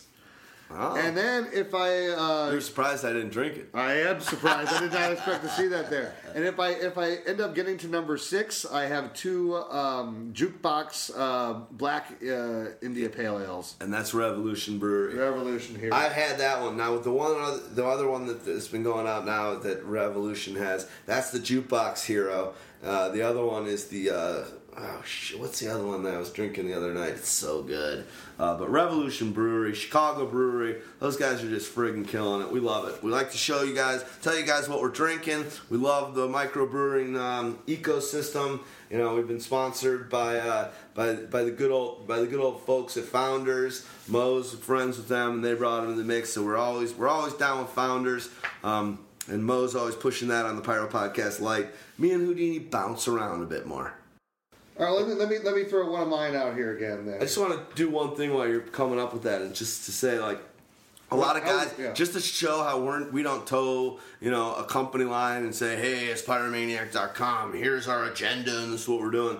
Like, a lot of guys I'm high on, other players are calling as busts or disappointments, and the same vice versa. I'm looking at one guy right now that I was about to name off of OC, and in all honesty, for me, and is it a risky pick, and could it blow up in my face big time? And we'll do yours. Yep. But, Dorial Green Beckham, yeah, but I love his upside. Oh, no, it's perfect that you're going there because my guy's also on the team. So basically, so we'll do saying some Titans. It's Titans because I'm saying DeMarco Murray. So and we just did Delaney Walker. So you can run through the whole thing. I think that Dorial Green Beckham out of the 3 guys that we're talking about here, I think has the best upside of everybody. I think that DeMarco had the best upside when he was coming in until they drafted Derrick Henry, and I think that Henry's going to push him a lot, and I think that it's going to be one of those things where I don't know that the Titans are competing for a title right now, and I think that they didn't want, if they knew that they were going to have a boatload of draft picks because they knew that they were trading back. So I think that probably Derrick Henry was a guy that they had on their boards anyway. With I don't know what they were having. It was like 6 picks in the first 45 or something like that. So I mean, if you put the target on him that way and you said, okay, we bringing in Murray because we don't want to put the ultimate pressure on this guy, but we want to develop him into being the guy. I just see a dual tandem there. I just see. You know how this works. Have you ever been a dual partner in fantasy football team with someone? Sucks. So, but this is what happens. There's one camp within the Titans that are like, we can get DeMarco Murray right now for nothing. Mm-hmm. We can do, and there's one guy. There's a whole other group that's like, but we love Derrick Henry. The draft's in a month. We can get draft, and we're basically like, let's get DeMarco Murray, and we're still gonna get Derrick Henry, and it's basically. Win-win. Right. All right. And that's what happened. They were like, they knew the running back position when he was going to slide. They knew they were going to be able to get him where they want. And they were able to literally get DeMarco Murray, the leading rusher in the league 2 years ago. But the other and a good guy, a good player that was happy to get that wanted to get the hell out of Dodge. But then they lied to him. Well, hey, I'm not talking about DeMarco Murray. I'm talking about the situation. I know, but DeMarco's the one guy. You're going to be the guy. We're going to give you all the bulk of the carries, and then boom, what do? We go and we draft Derrick Henry really high. So, but maybe that's best even for him. Maybe he's like, nice, dude. I want 18 carries. I don't. He's got the money. He got the money. I know, but you know what? He's a competitor. He wants the ball. He wants to reestablish his name. He wants to make it so that otherwise, because you know what's going to happen otherwise. They're going to say, well, you know what? DeMarco Murray, he really wasn't anything once he left Dallas and he left that offensive line. And that was the thing that made DeMarco who he was. It really wasn't him. You know what it was? There was this, in Dallas, there's this spray tan place that was much better than the spray tan places in Philadelphia. You jackass! It's more fun being a jackass when it's one-on-one. It's kind of like we're stuck on an island together. There's no one else to back us out. Like, I got to take a piss right now, and I'm gonna. So get ready to hold down the fort for a bit. All right, well, go ahead. Why don't you just go ahead and do it, and I'll hold down the fort. So, I'll talk about somebody. Go ahead. Go nuts. All right. Get out of here. Hello for a dollar. So I'm gonna give it to a guy who I think that at least you and me agree on. So I don't have to worry about any dissension here while I say it. Jeremy Langford. We have is a Chicago Bear who's going to be a disappointment. You know, and here's another guy that looked like he was primed to have a major role this year. Be a guy that was really going to get a lot more carries and a lot more love when it came to draft position. And you see Matt Forte go in the offseason. This is a guy who, as a rookie, got 148 rushing attempts. So they definitely fed him the ball as a rookie and gave him opportunities. And that all started basically in week 7. So he had double-digit carries in every game except for the final game of the season from week 7 on. And when you see his production too, it was decent production, but he only. I think this is why the Bears got scared, and this is why you should be scared. This is the one stat that scares me more than any when I look at Jeremy Langford: 3.6 yards per carry. So he had that ridiculous game. What was it, against San Diego, where he had the touchdown, 72 rushing yards and a touchdown, but it was the receiving. He had 3 catches for 70 yards receiving and made that huge other play. So I look at Langford and I seriously. Well, the fact that they draft Howard, and Howard became such a value, and I was a guy who I was so high on. But going into, depending on where he was going to go in for my fantasy draft that I had a choice to draft Jordan Howard as well. And I ended up taking Paul Perkins because I like the situation better for him in New York than I do here for Howard. I think Howard's going to be the guy that's just not going to get the bulk of carries. I think they're each going to be such a timeshare into each other, and I think that Howard is going to be the much better value because he's going to be the guy that's going to felch all those damn touchdowns. Felch, yeah. Oh, you go back to from look it up from Langford. Barf in your mouth. We always throw out these terms. I figured out why don't I throw out one for once. One of my favorite terms was, I don't know if they still have the same definition for it, was a Quimby. Remember a Quimby? No. Mayor Quimby? No, a guy who sucks farts out of dead chickens. Oh my God, that's really a thing. That was the thing.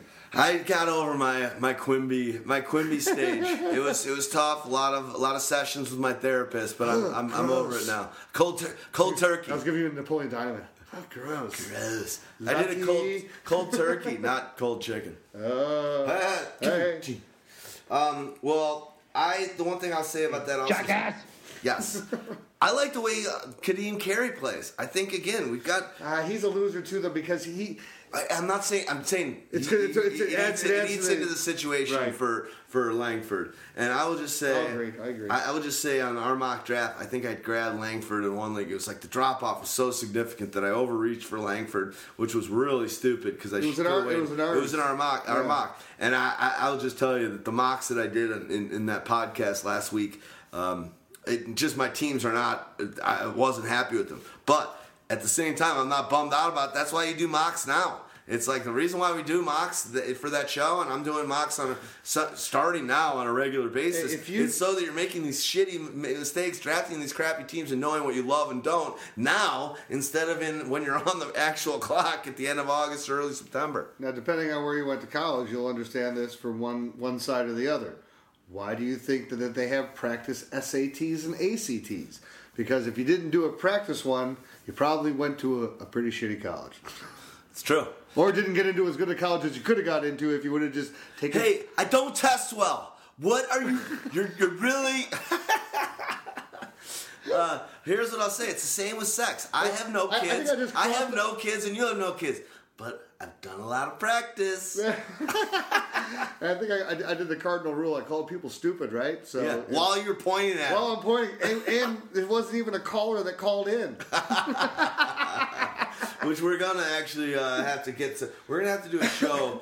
That's what we'll do. One time, even if it's just me and you, we'll do a show that's just the call-in show. And we'll do it on the Blog Talk Radio platform. It'll be a blab, though. It'll have to be a blab so that people can just like... No, we can do... Now Blog Talk Radio is a call-in number. So and I want to give a shout-out to Blog Talk Radio. That's our new platform. We moved the show over there. Really liking Pod Vader's been great. Amy Domestico is awesome, and I'm just gonna say, man, they're working on their product. They're working on some of the issues they have there, but overall, I'm really liking where they're taking the product. So shout out to Blog Talk Radio. If you're listening to us because you saw us on the homepage and you never knew about our show until Blog Talk Radio brought us in, amen. We're glad you're here. If you've been with us forever, check out some of the other shows. I know Pro Football Focus's shows on Blog Talk Radio, but nice platform.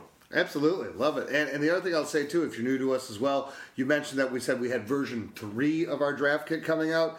If you buy our draft kit, once you buy it, you get every single version. So, look, we're here in May, and we already have our 3rd version of this year's draft kit. And so each time it just adds layers and more layers of information. It's pretty damn awesome. Almost as good as a Valverde. I'm stupid. You're smart. I was wrong. You were right. You're the best. I'm the worst. You're very good looking. I'm not attractive. All right. As long as you're willing to admit that. Yeah, no, it's the draft kit. Check it out, $20. You'll get every version. The people that have already bought it, you will be getting it sent to you automatically later this week or next week, and you're fired up for that. Obviously, a new version of our collective tiers each time, a new version of our individual tiers each time. A lot more.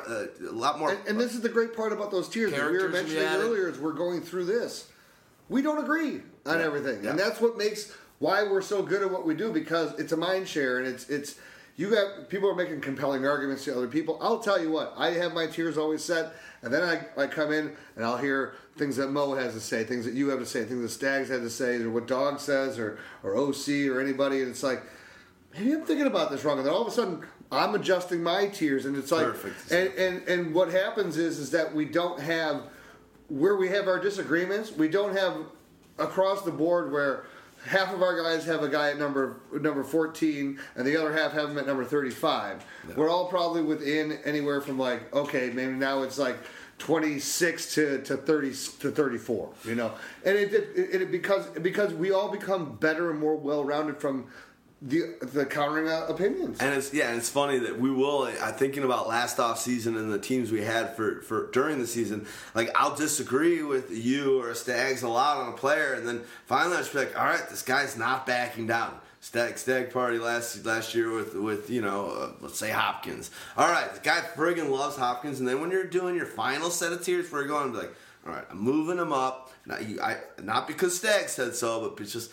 He's made some compelling arguments. I've just graded him against Southern. And then in the season, you're like, week 2, and like a guy blows up, and it's too, like for me and Eifert, I know that was my guy for you guys last year. It's like, Stag Party. And you nod to him, you're like, amen, dude. We argued a lot, but I'm so glad AJ Green and Hopkins were my guys from Stag. A couple years ago when it was Deshaun Jackson had that huge breakout year. Yeah, I was the guy standing alone. I'm going, no. I think you guys had him like 15 spots Yeah. lower. I'm like, Yeah. you're wrong. And Yeah. it's like, No. we'll see. And then but it happens, but it makes you change because you have to come up with compelling arguments. Yeah. If you're not showing value to somebody in any walk of life or whatever you're doing, then what's the point? So no one's going to listen to us unless we're coming out with an actual argument and a compelling value to say, yeah, that makes sense to me. Well, I hope I do it well enough sometimes. I know I make some great picks, and I make ballsy picks. Sometimes it blows up my face, but sometimes it is the value pick of the century.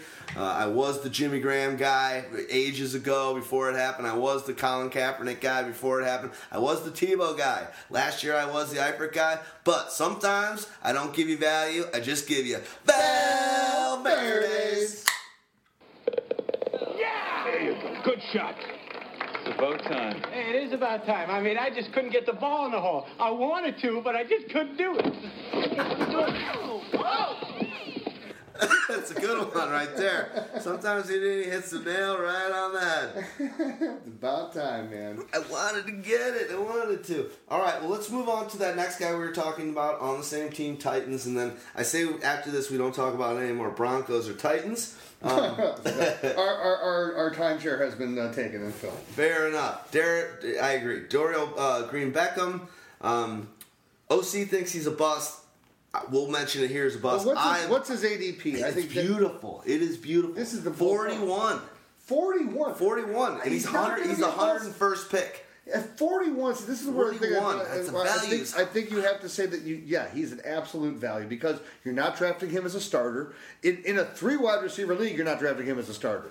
So in a 2 wide receiver with a flex, this is a guy who's like the second or third guy on your bench. So we play both sides of the coin here. I want to make sure that we give OC his due because he's got some points. He's never been a fan, so that's probably the first off. But 2 new top-tier rushers. We talked about that across all these positions. And Mariota's not known for his high-passing games just yet. Mm-hmm. And those are some good points, ones that we can agree with. But, again, value is so crucial. This is a guy that 5 years ago, this is going to be his 3rd year, I think, in the league. Yes. 5 years ago, so let's say 5 years ago, he was the number 1 recruit out of high school. Maybe 6 years ago, number 1 recruit at the position when he went to Missouri. Freak. They were calling him the next Randy Moss. Had the same sort of Randy Moss off the field issues in a different way. Right. I think he dragged his girlfriend down some stairs or did some sort of domestic. This is a guy that since then, he got cut from the team. Missouri dropped him like a bag of rocks. He had to sit out a season, went to the Sooners with Stoops. From what I'm hearing, ever since then, although I do think that his last season he just didn't even play and then he got drafted. But ever since, he's learned a lot of lessons in the same way Moss did, where it's like, hey, this isn't a bad person. He wants to be a pro. And it seems like since someone gave him that shot, no, he's taken off. He also fell hard on draft day where he would have gone. So, humbled. It's one of those things. You think that your sheer talent alone is going to get you there. I'm still going to be a number 1 draft pick. Doesn't matter if I sat on you.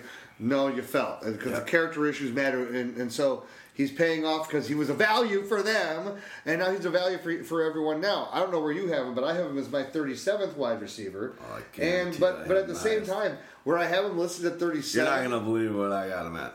19. Wow. Okay. I love the guy. But I love him more now that I know I don't have to take him. I want to make a point, though, because where I have him, the guy who I have ahead of him, Larry Fitzgerald, I would draft. I just know. I believe that Larry Fitzgerald probably has that.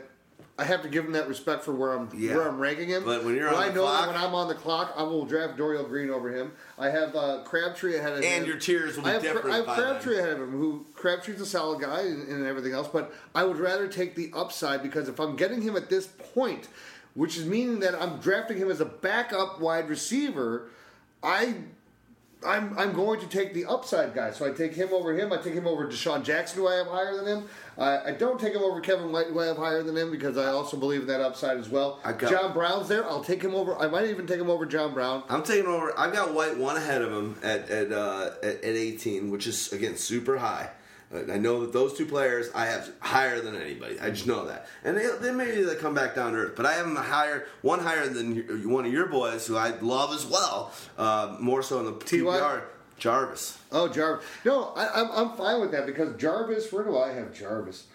I got him pretty high. So I have Jarvis at 17.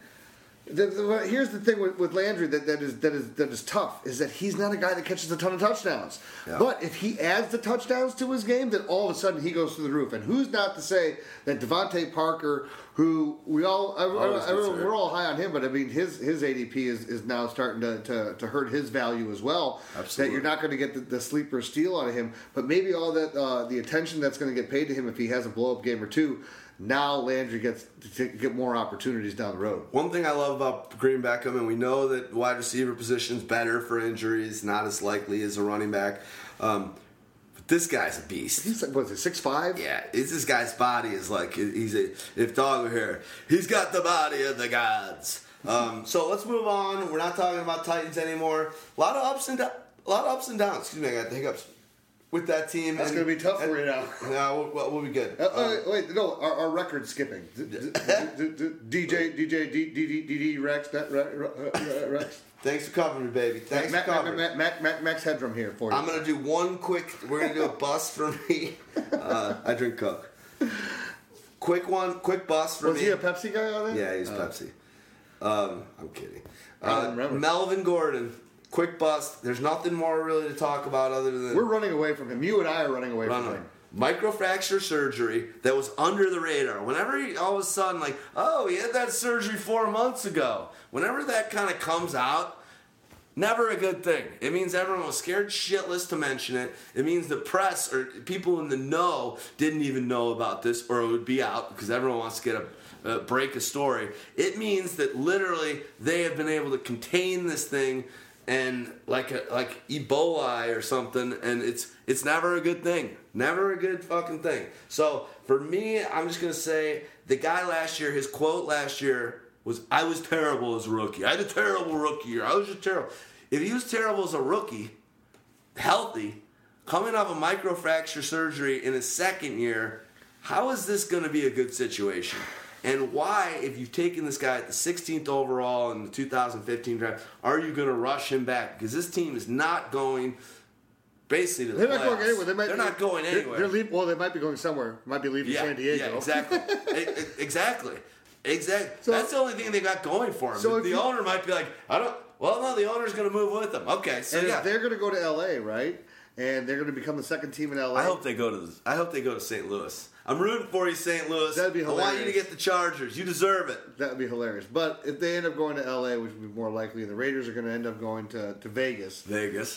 So it's like, the triangle of hell.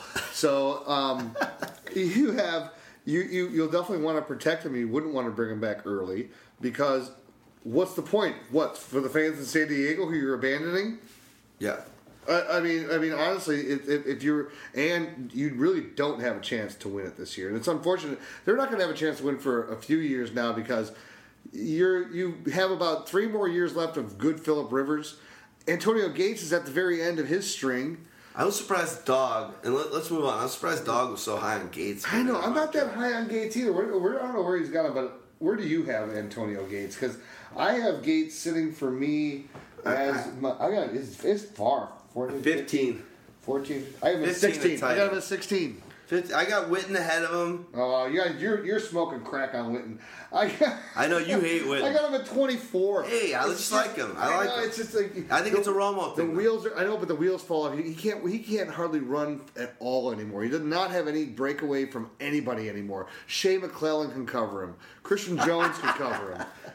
Horrible Bears linebacker. Maybe I'm just rooting for him because the same thing happened to me. I used to be able to break away from people in the ultimate frisbee game on the court. Now my fat ass can't do shit. So, God bless you, Witten. You're a good man. So, but yeah, Gates a little low. So let's move on from that. I just wanted to mention the Melvin Gordon thing quickly. If he's saying I was terrible as a rookie, just had microfracture surgery. What are your expectations? Be weary. It seems like everyone's like, oh, he's going to be fine. He's coming back. Microfracture surgery. Oh, he's young. He's just fresh out of college. microfracture surgery. And A they can drill say- is going into your knee in 10 to 16 spots so that your bone marrow can create pus to make it so your bone on bone is not moving. This is not. And you can tell me all the things that I don't know what was Stag saying. Well, it's more for basketball. And that's the explosiveness and jumping, sure, but you know what? still, But you're doesn't still matter. cutting and lateral movements, and there is jumping in football too. You're not hurdling over people. You're not. It's an extreme contact sport. You're going to take hits directly on that knee. Here's the question I'll ask you, listeners out there. For those of you that have had surgery or have been lucky enough never to have any surgery or any serious health issue, Houdini, you're a cancer fucking survivor. I've seen your big ass scar. It's a fucking badass testament to what a survivor you are.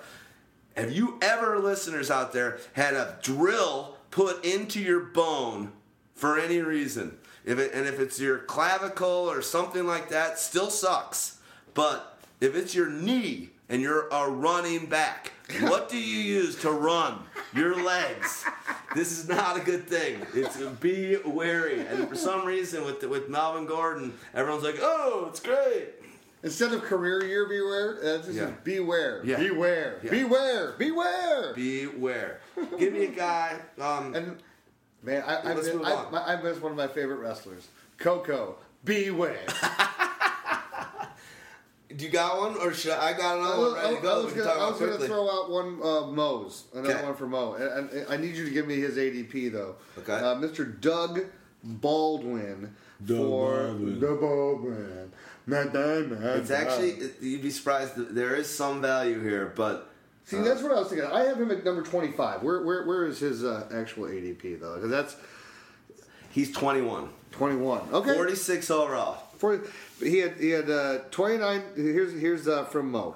29 total receiving touchdowns in his last 5 years. Nearly half, 14, came in last year alone. So notice the trend here. Mo is very into the touchdown dependency. Yep. And this is what happens, guys. If you find success for whatever one strategy that works better for you than another, then you're going to go to that one more often. Absolutely. And you know what? Touchdown dependency is one that probably has a higher predictive value of being correct than other ones, right?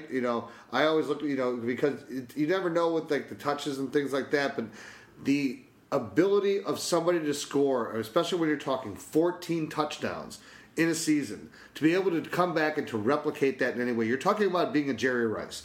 You're talking about doing something that only the GOAT, the greatest of all time, was able to do. Yep. And or the running backs, and you can quote him back in the day, but that was back in the day when running backs got 350 to 400 carries in a season. Yep. And we're in the day that Devonta Freeman led the league last year with 254. So think about that. Yep. So anyway, you're spot on there. There's no way he's going to live up to that draft. Now, we might find out this year that the rapport between a Wilson and a Doug Baldwin is severe, and he's going to be an elite player for a while. But that still doesn't mean that you want him to be your wide receiver 2 and taking him in the 5th round in a 12-man league. No. The other thing too is that as Mo was saying here, regression is going to be normal as far as the touchdowns go. It's just not repeatable. Even when, remember, it was Jordy Nelson had the huge year. Then what was it next year? It was James Jones the next year. It wasn't. It moves and then could they repeat it the next year? No, it falls off. It's just it's so hard to do. And he's a guy that before that had never had more than 5 touchdowns in a single season. 27 receiving TDs in his 5-year career. And then he did what he did last year. And it's funny, OC has him listed as well. OC repeated a number of guys. But here's the other point. 44% touchdown dependent on his stats. But here's the other part, too. He had 78 catches last year. That's great, right? But 1,069 yards. And that's a respectable 13.7 yards per reception. But the touchdowns is what made it, because if he becomes a 78 guy with 1,069 and 7 or 8 touchdowns, you're talking about 7 or 8 touchdowns. 7 or 8 touchdowns is 48 points in fantasy.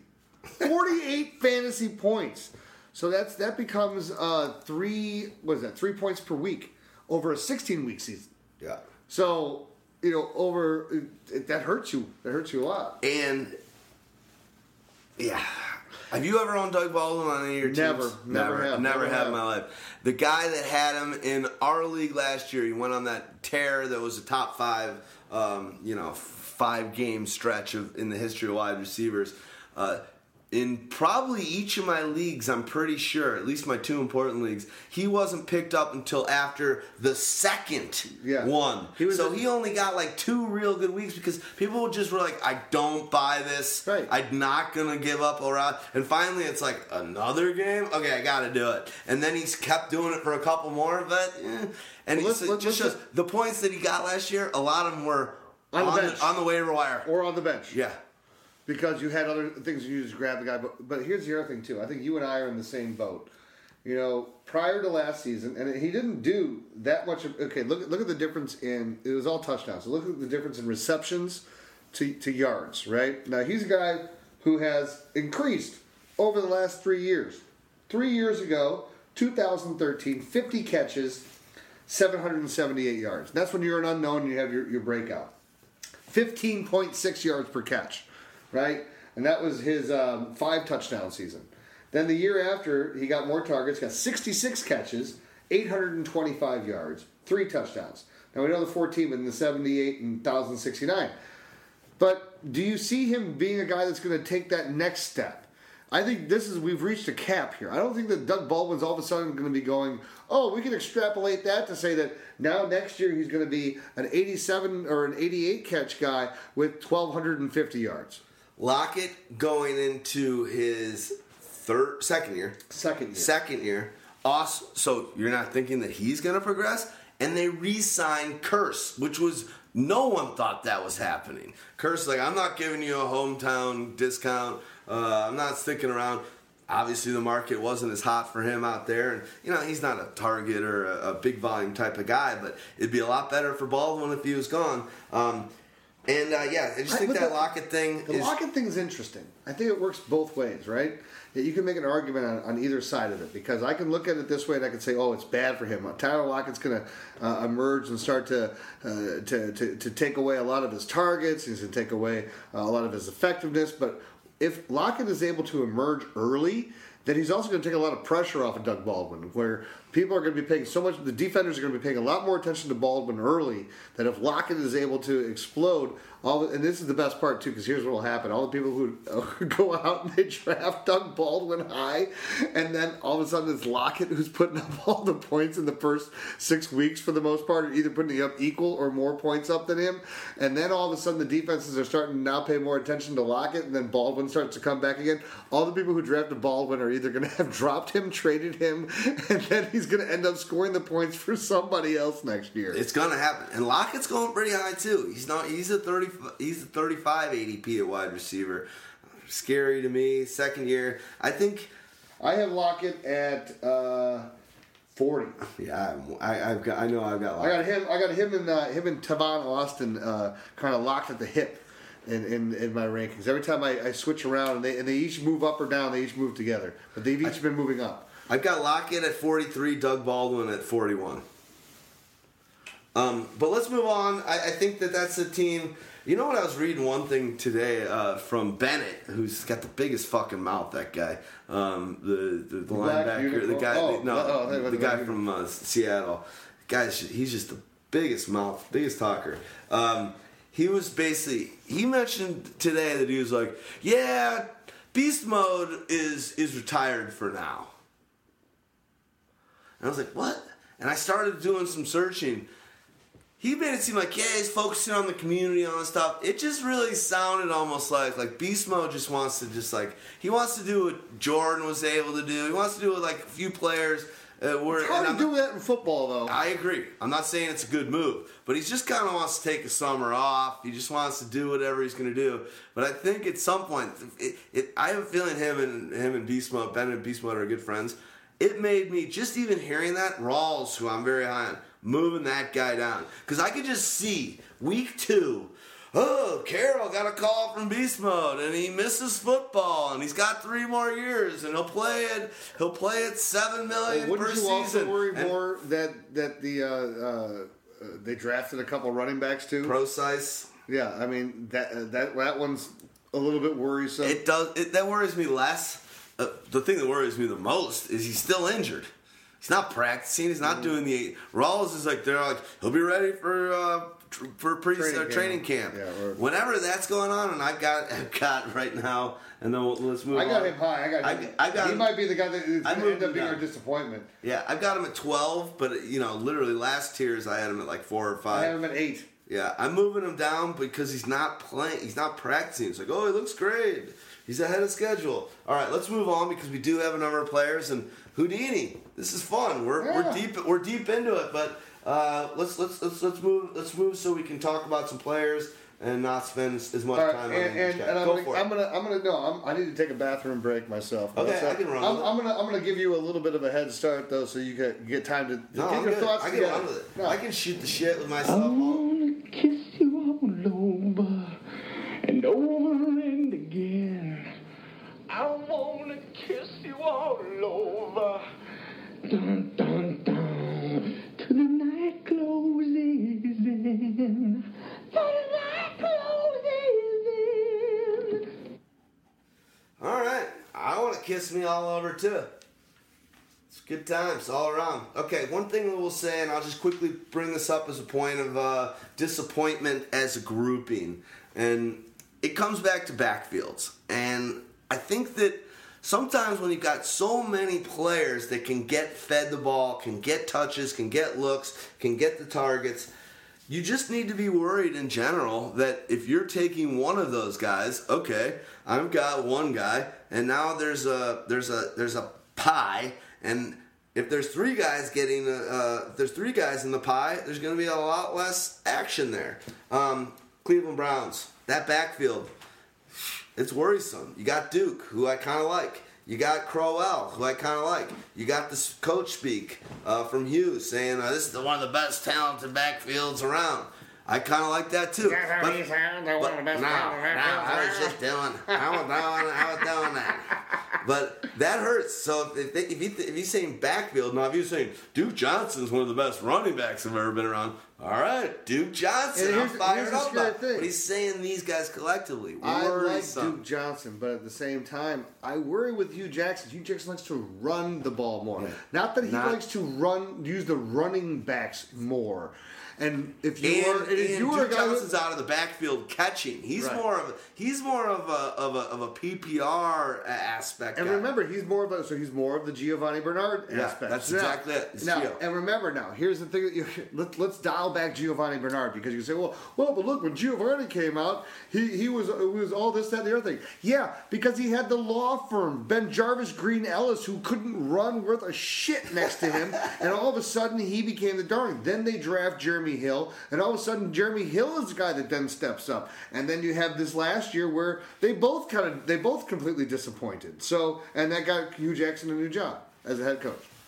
I agree. So Cleveland, maybe you hedge your bet because maybe neither of those guys are going too high, and you take both of them, and if one of them gets hurt, there's a lot of opportunity for the other. But it seems like a crowded backfield. So I'll give you another one. How about the Baltimore Ravens? Trubs. You have. Can I say before you go? People that are drafting Forsett, and I'll look at this. I don't worry, but people that are like going, I kind of have to laugh. I think that Forsett right now, in my opinion, is like he's the worst draft pick you could ever make, and he is moved down from last year, but still 35. He's going higher than a Danny Woodhead. And here's the scary thing: you have Javorius Allen, who was starting to come up, and everyone was getting on his bandwagon. And then what do they do in the draft?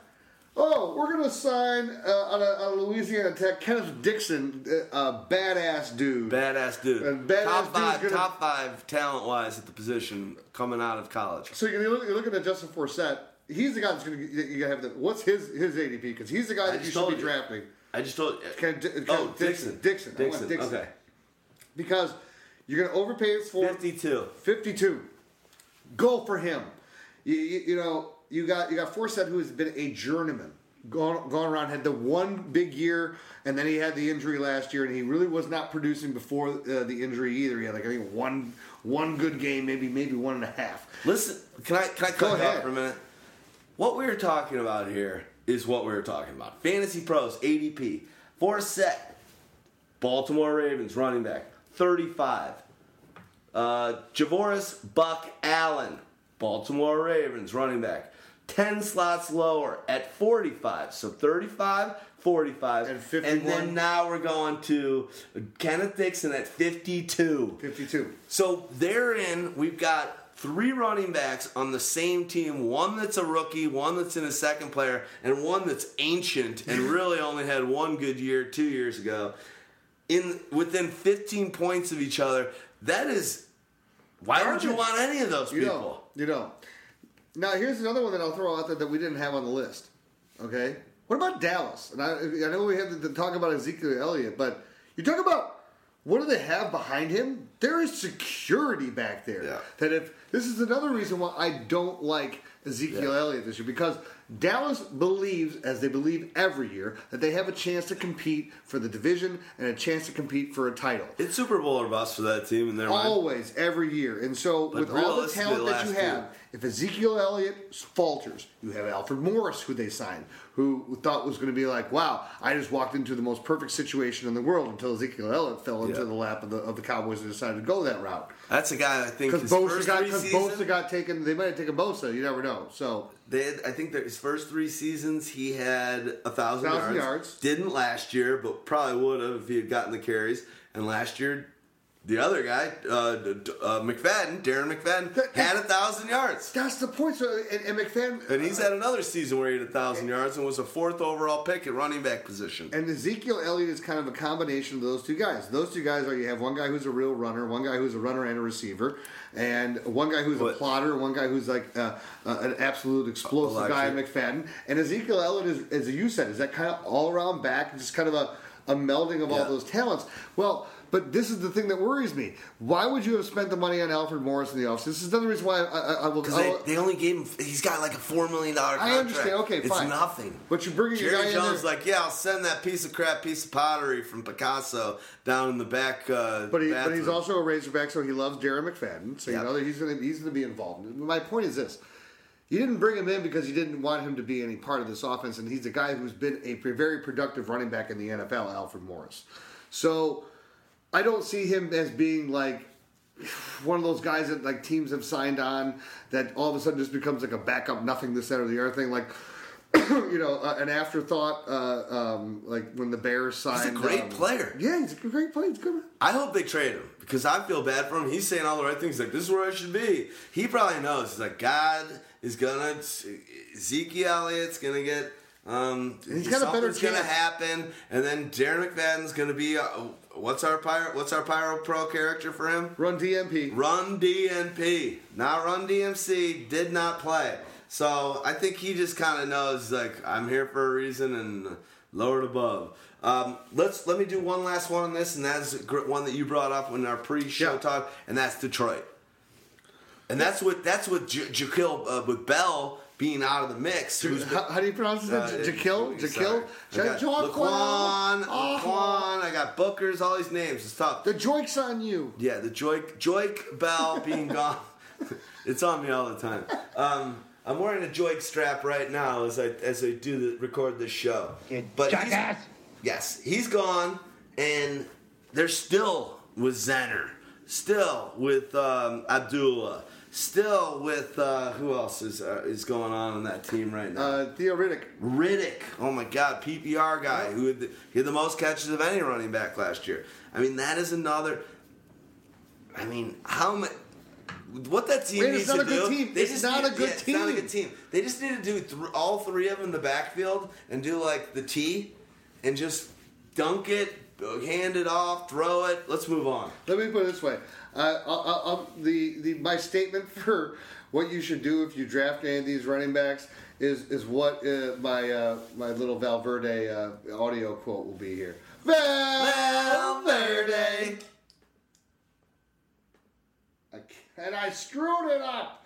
hit the wrong thing when you got the two people. Hey, if I saw myself in clothes like those, I'd have to kick my own ass. Don't draft him. Don't do it. It's Strubs. But I like that addition to Dallas. And like I said, Ezekiel will probably move down and down. But Dallas is the only one that upside is actually great. has all good running backs. The other ones are ones that have like three mediocre. You don't know exactly where they're going to be running backs. But also, Dallas has got the great schedule this They do. year and has the best offensive line. Yeah. And actually has some sort of offensive passing attack. True. I mean, When you're talking about Cleveland, it's like RG3, but the problem is, Coleman. this is the point though for anyone that's really wanting to think about drafting Ezekiel Elliott in the first round. If Jerry Jones is smart, which he is to a point, and Garrett's going to be smart about it with all the veterans and everything that they have on that team and how they're poised to do this, they don't want to burn out Ezekiel Elliott. That's why you have a Darren McFadden who is a 1,000-yard rusher, an Alfred Morris who was a 1,000-yard rusher, and each of these guys are going to get touches, and it's going to make Ezekiel Elliott, about where I have him, is around the 14th running back. That's pretty much where you should be holding value to him. So if you listen to us, you probably won't have him on your team this year. All right, I'm going to do a disappointment. And I think it might range into bust just because I'm just not sold on them. We've been on the show forever. And I've had a couple people, I don't think you as much as maybe Stags. Dogmatic has definitely been high on him for whatever reason. Ladarius Green, going to the Steelers. This guy, to me, I am not sold. He's already saying, I got to bulk up to do that Heath Miller. Let me give you some stats here. So he signed a $20 million 5-year deal. Okay, it's not that much money, but for doing tight end money, that's pretty good. Yeah, for doing nothing. So Heath Miller's gone. He's the replacement. He in 4 years in the league with San Diego and a lot of games with a good quarterback, with a great quarterback in a tight end friendly system. Although at San granted, Diego. he's not the starter there. But how many games has Gates missed over those 4 years? A lot. He had a lot of opportunity to do stuff. 4 years, 7 touchdowns. Well, and that's 26 games started. 26 games started, 7 touchdowns. So he's a more of a vertical threat, which is obviously going to be good when you've got, what's his butt, dumbass, gone. Martavis Bryant. One of my favorite players, but I just fucking hate it when my favorite players are idiots. But so if that's the game he's going to play, if he's going to just say, if they're going to try and get him on isolation with linebackers, and that's the way they're playing it, kind of that old Gronkowski thing, amen. Then maybe I'll be eating crow. But this guy's never had over 37 catches in a season in his career. I know. He's never had 37 catches. Do you know how many times that Heath Miller's had less than 37 catches? It's like 3 of his 11 seasons. He's never had in a career, in a season, over 450 yards in a season. I'll move on. We don't need to talk about it too much. Hold on. You're betting on something that's never been seen. In 47 games, he is still looking for his first 100-yard game. He's only had 2 games with more than 80 yards. I mean, why is everyone fired up about this? Right. How did everyone? Here's what it is. Let me. Go. I want to break it down. So we're gonna break the myth for you, so you can get off of the idea that you're going to be drafting Ladarius Green. Is because they're saying, Martavis Bryant is gone, Heath Miller's gone, so they need to have somebody else that's explosive in the offense. Well, no, what's going to end up happening is this is where you're going to say Marcus Wheaton is going to be your high as fuck on Wheaton, and Wheaton's going to be a guy who's going to be Wheaton, the guy who steps in as the number 2 guy. And it's going to be your steady guy. He's not going to give you he showed he did have that one huge amazing week last year. Perfect way to say it. Steady guy.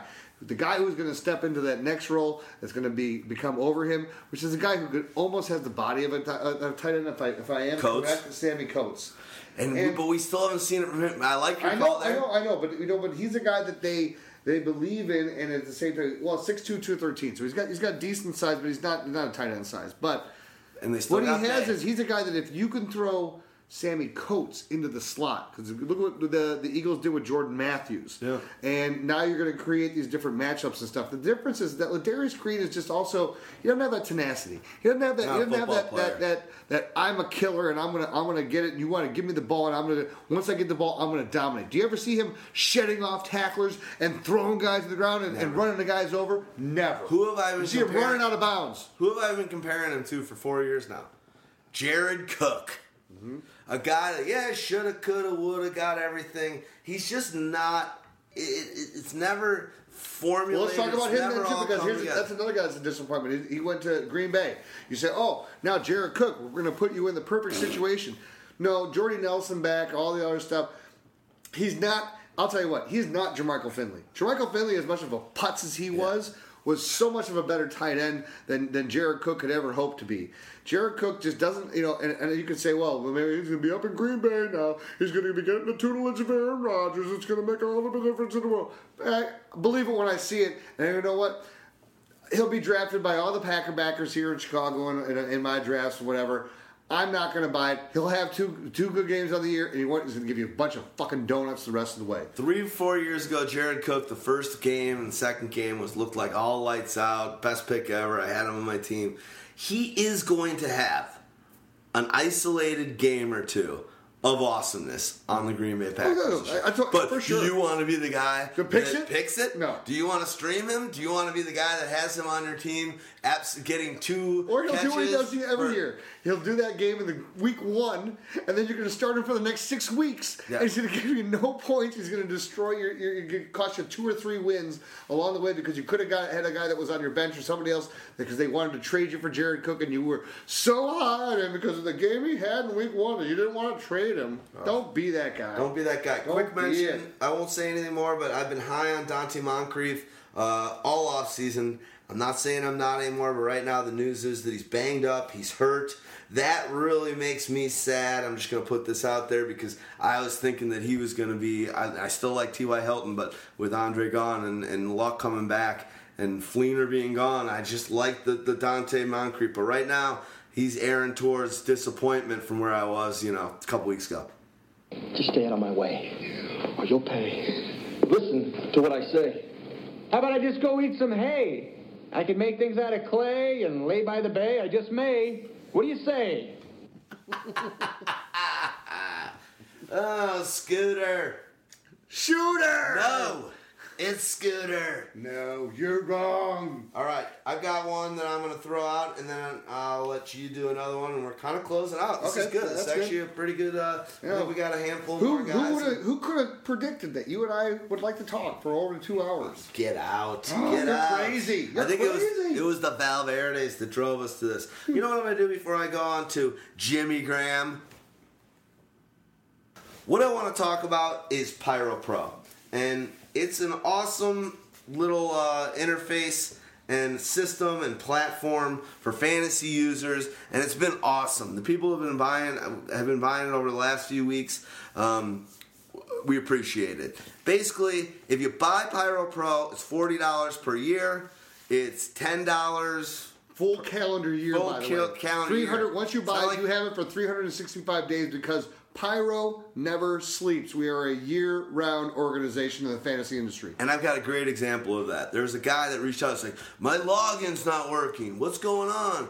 And he's like, I just tried to pay for it again, and my login isn't working. And I'm like, pay for it again? Why you pay for it again? He's like, well, I want it for this season. And I'm like, Carl, dude, you bought this thing last August. You got it until August.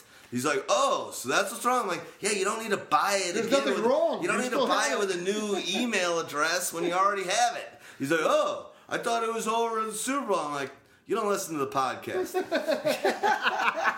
So he's like, so I have it? I'm like, so you got it.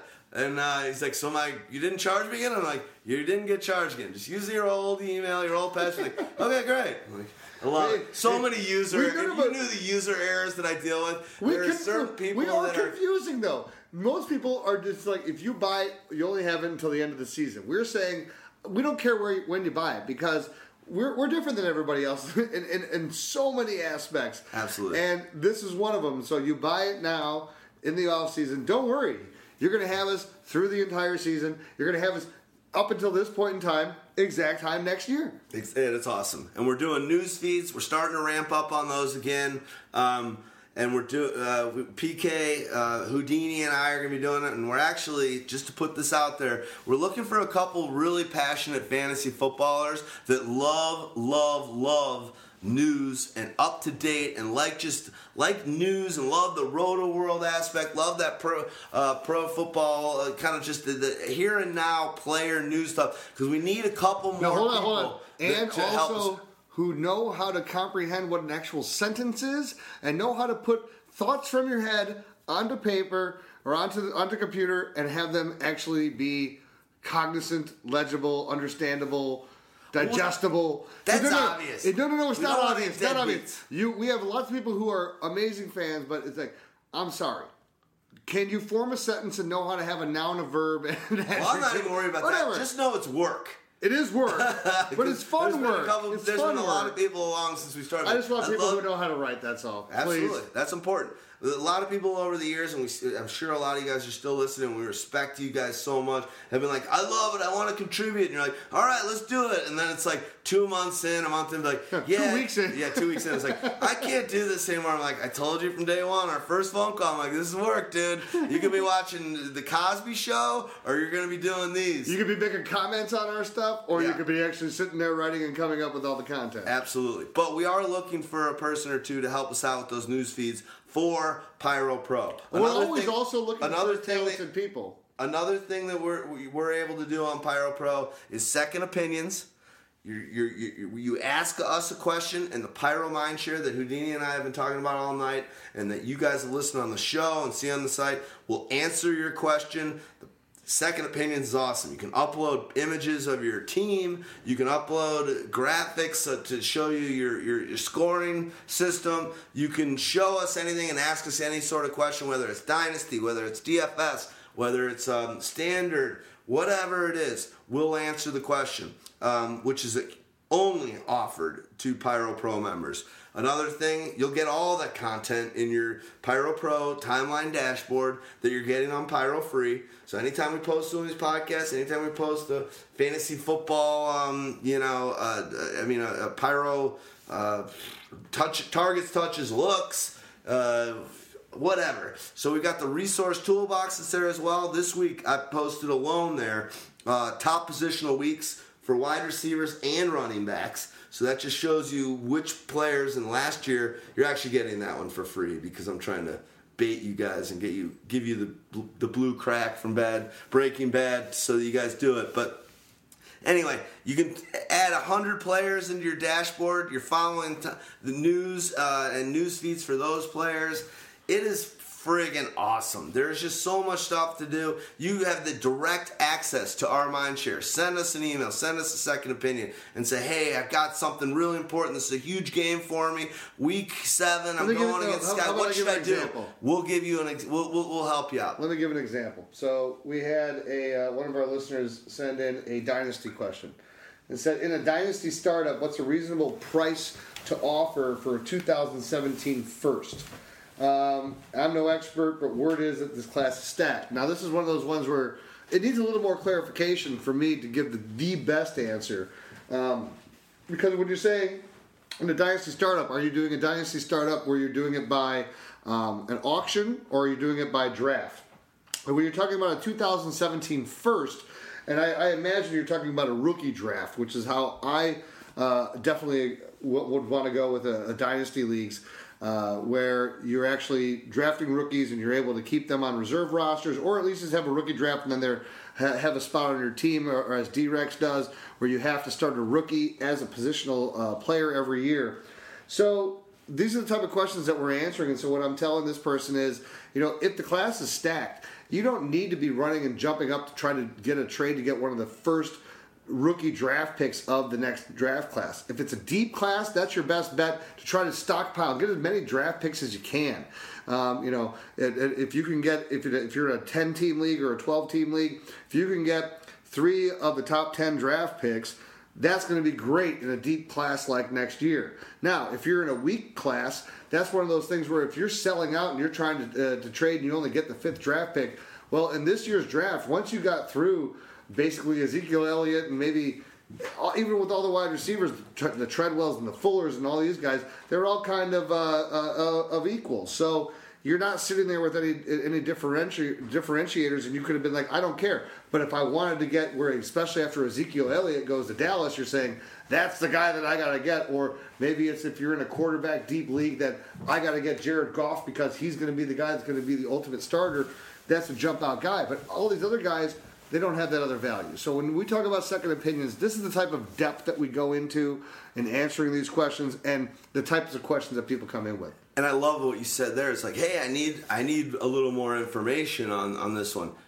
We send a response that you have in your second opinion bin of questions and answers, and we'll send that back. Be like, hey, it's not like we'll just answer a broad question like, hey, what kind of league is this? We need a little more information, and we're not saying that in a derogatory or. We want to give you the better answer. Like, hey, what's going on here? When you're asking about a draft question, how many rounds are you in? What's the size of your league? Hey, sometimes we'll be like, hey, take a screen grab of your bench and post it up and show us so we know what a guy that you should drop. You know, we could be lazy and we could just answer it and just be vague and be like, okay, well, whatever. Well, I'm done with it, but. We're sending you that, and then we're going to have to answer that question again. But we're doing it because we want to give you the best value and the best reason for your answer.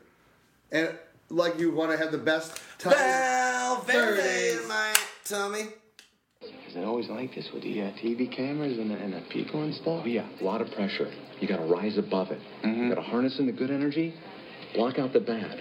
Harness, energy, block, bad. Feel the flow happy. Feel it. It's circular.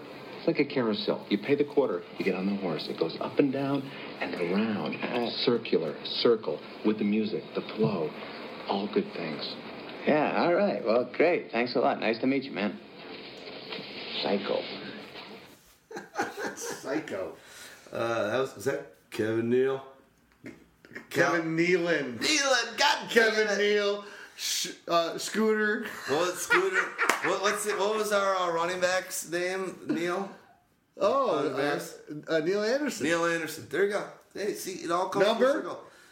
35. There you go. Holla for a dollar. I'm visual. How about that? Neil Anderson replaced Walter Payton, number 34, followed by number 35. He tried to one-up him. Oh! Which is why Kobe Bryant chose 24 after he was number 8 for a while. He's like, Michael Jordan, everyone says I try and beat him. I'm going to be 24. One more. I was put on this planet for one reason, to play hockey. All right, quick. And that was Michael Jordan's other thing, but he didn't get a chance to play with the Blackhawks. The Blackhawks sucked and he didn't want to go join them. Yeah, Can you imagine Michael Jordan? Instead, he joined the White Sox, who sucked as well. Hey, you know what I got to say about that? You jackass! Oh, God bless your Sox and my Cubbies. You like the Sox more than I like the Cubs, or you're more loyal to them. I've always liked the Cubs, but I'm just not a baseball guy. Quick one. Shout out to Chris Sale, 9-0. First time 9-0 for someone I think since 2002. I don't know what it is. First time 9-0 for a White Sox in a long time. God damn it, love it. I wish we had video of that one because Houdini's like raising the roof. Raise the roof. All right, I'm gonna do a quick one. It's obvious. His days are behind him, and it's sad because he was such a beast, and the kind of seasons he was able to put up were amongst the best in the position ever. Probably, I think, 2 of the top 5, definitely 2 of the top 7 tight end seasons ever. Jimmy Graham, Seattle Seahawks. Sometimes you're reading information, it's like, they're trading him, the Bears are grabbing him. Next time you talk, you got Carroll saying, oh, we missed the hell out of him, but he's ahead of schedule. Who knows what's going on? He's got a torn patellar tendon. Trub City. I just, even when he was playing with them, it just didn't seem like there was a gelling happen. It was not gelling at all. The minute that he went down is the minute that, last year is the minute that Russell Wilson went on that record-breaking tear for a quarterback. It was the moment that, Baldwin started tearing it up. This team was better without him. I'm just going to say it. I agree with you because the problem with Jimmy Graham is he's a tight end who's unwilling to block and not good at it. So You have a guy who's tentative about it, and you can't be tentative about blocking. You just have to be able to throw your body in there and do it. And the other problem is that he cries and whines so much that you have to throw him. You have to create plays to take you out of whatever rhythm you're in because, we have to get Jimmy Graham involved. Screw you, Jimmy Graham. You don't need to be involved. You either get yourself involved and find a way to be a productive part of the offense, but don't bitch about it. And the problem is especially in that offense where you are going to be, I don't care if it's Rawls or if it's anybody else, if it's Lynch that comes back in week 4, they're going to be a run-oriented offense. They're letting Russell Wilson have more freedom, but at the same time they're going to be run first, and there's going to be bigger plays. And it's because of Russell's ability to be escapable in the pocket and to create more time, and especially when you have guys like Lockett now who are going to be able to be so dynamic. And if they can learn to read Russell when he breaks out of contain and are able to readjust routes, holy crap, they're going to have some big plays. For whatever reason, Jimmy Graham, he did it with Drew Brees. I don't understand why he's not been able to do it with Russell Wilson. Because Drew Brees is a machine. I also think that Jimmy Graham thinks too much of himself. But also, Drew Brees was unbelievable, and he has done it with no real weapons. Think about it. Think about Colston, the stats that he had. Well, you know what, though? I'm sorry, but let me bring this point up, and I'm sorry to interrupt you, but maybe it's also because Drew Brees... I don't want to talk about Jimmy Graham too No, I know, but maybe it's also because Drew Brees was a guy, when he broke contain, wasn't going to run with the ball. Yeah. And maybe that when Russell breaks contain, Jimmy just gives up on it and goes, oh, well, screw it. Why am I going to run? He's going to run. That's a great point. That's actually a very, very great point. Smart. Here's a question I got, and I'm not going to, it's funny, I'm reading OC's bust, and it basically, he was looking at the draft and trying to be like, I disagree with D-Rex. You little cork soaker, OC. Hey, wait, for you, OC. You jackass. I got a question for you. Where do you have Aaron Rodgers? And what are your thoughts on Aaron Rodgers? He's my number 4. Is he a disappointment for you? Is he going to come through? Yeah, and I'm not going to he would be Olivia Munn love or anything like that, but he always underwhelms. He underwhelms because he doesn't throw the 400-yard games. He doesn't have, even with the talent that they have, the Packers just don't pour it on people. They're not Bill Belichickian. That's not how McCarthy runs his team. Is he going to be on your team, you think? No, he never is. Yeah, he never is. When he is, I think I've had him on my team once, and I was like, holy crap, this is the worst draft pick I've ever done in my life. Because he had a good season. His great years came early on. Where you get him. And remember now that they've been trying to, they realized that they were so close to winning it, and it was like, we didn't have a running game. So that's when they got Lacy, and that's when they put more emphasis toward the running game, and whatever it is, it's more emphasis toward balance, not necessarily the running game, more toward balance. Yeah. And once they've gone toward balance, he has gone from no potential to have a 5,000-yard season, no potential for 50 touchdowns. And this is I'm going to do my Dogmatica. I do not want to go against Aaron Rodgers with a chip on his shoulder. I thought you were saying to me, I disagree with you. I mean, I just don't understand. This is not a guy that I think is like, I like Rodgers. I think he's a great player. Is he a Hall of Famer? Yes. Is he fun to watch? Is he a good dude? All the above. Fantasy football, he's an underwhelmer. Golf's no different from hockey. It requires talent, self-discipline. Golf requires goofy pants and a fat ass. You should talk to my neighbor, the accountant, probably a great golfer. Huge ass. Huge ass. All right, I'm going to just spit out a couple other people. Question, we don't need to talk too much about it. Gronkowski, literally, up or down. I won't be on my teams because I'm not going to take him. But what are your expectations on the season? I'm not. He's still the number 1 tight end. There's no doubt he's the number 1 tight end. He's still in the tier all by himself because of what he does. But at the same time, is he that ultimate difference maker that you can really justify taking in the first or early second round? Not to me. He didn't have 200 points last year. He was a first rounder. Good point. So we'll move on. LaShawn McCoy. You know what? I've been down on this guy for probably the last 4 years, even when he had his good year. Yep. I think I might be.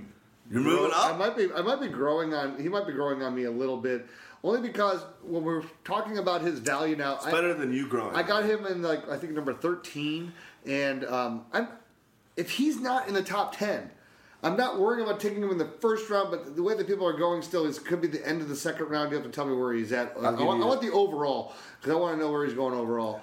You know, is he 19 or is he 24? If he's 25, 26, that I would be tantalized to wait and go wide receiver. He's 12. 12th overall? 12. No, he's 28th overall. 28. Oh, perfect. I like him. I like him there because I'm a guy who's going to go wide receiver, and I can still end up with the LaShawn McCoy as my number one running back come 8th pick in the third round. And then I like that call a bit too because you just take Carlos Williams to back that ass up.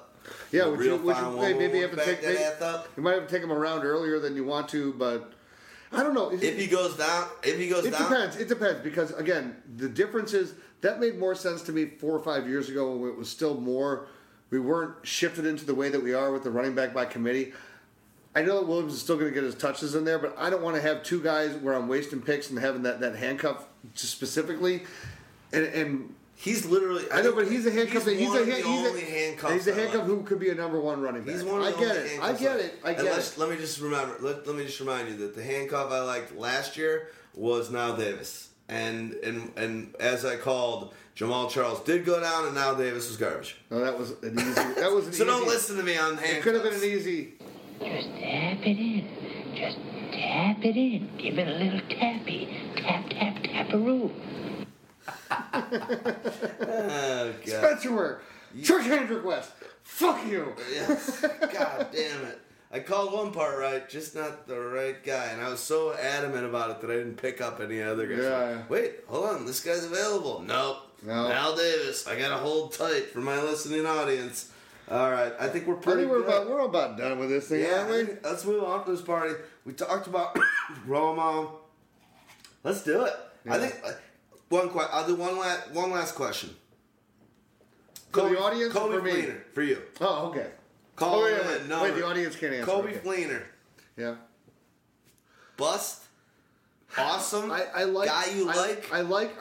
Disappointment. I've been a guy that's liked Kobe Fleener a lot, and I've tried to even make him be something that he wasn't while he was on Indianapolis. I'm a believer. I'm a Fleener. I'm a Kobe believer Fleener. I'm a Kobe believer. There you go. And I may be saying I'm sorry. I said, why am I even quoting Justin Bieber? I don't know. I don't even know. I've had too many beers. You could have quoted Justin Bieber 100 times in the show. I owe this to myself. You jackass. Yes. Don't ever do jackass. You jackass. One more. Jackass. No, I said it. You jackass. I can't do it. Why did I do it? Jackass. Yeah, exactly. Fair enough. All right, I gave it to me. Okay, wait.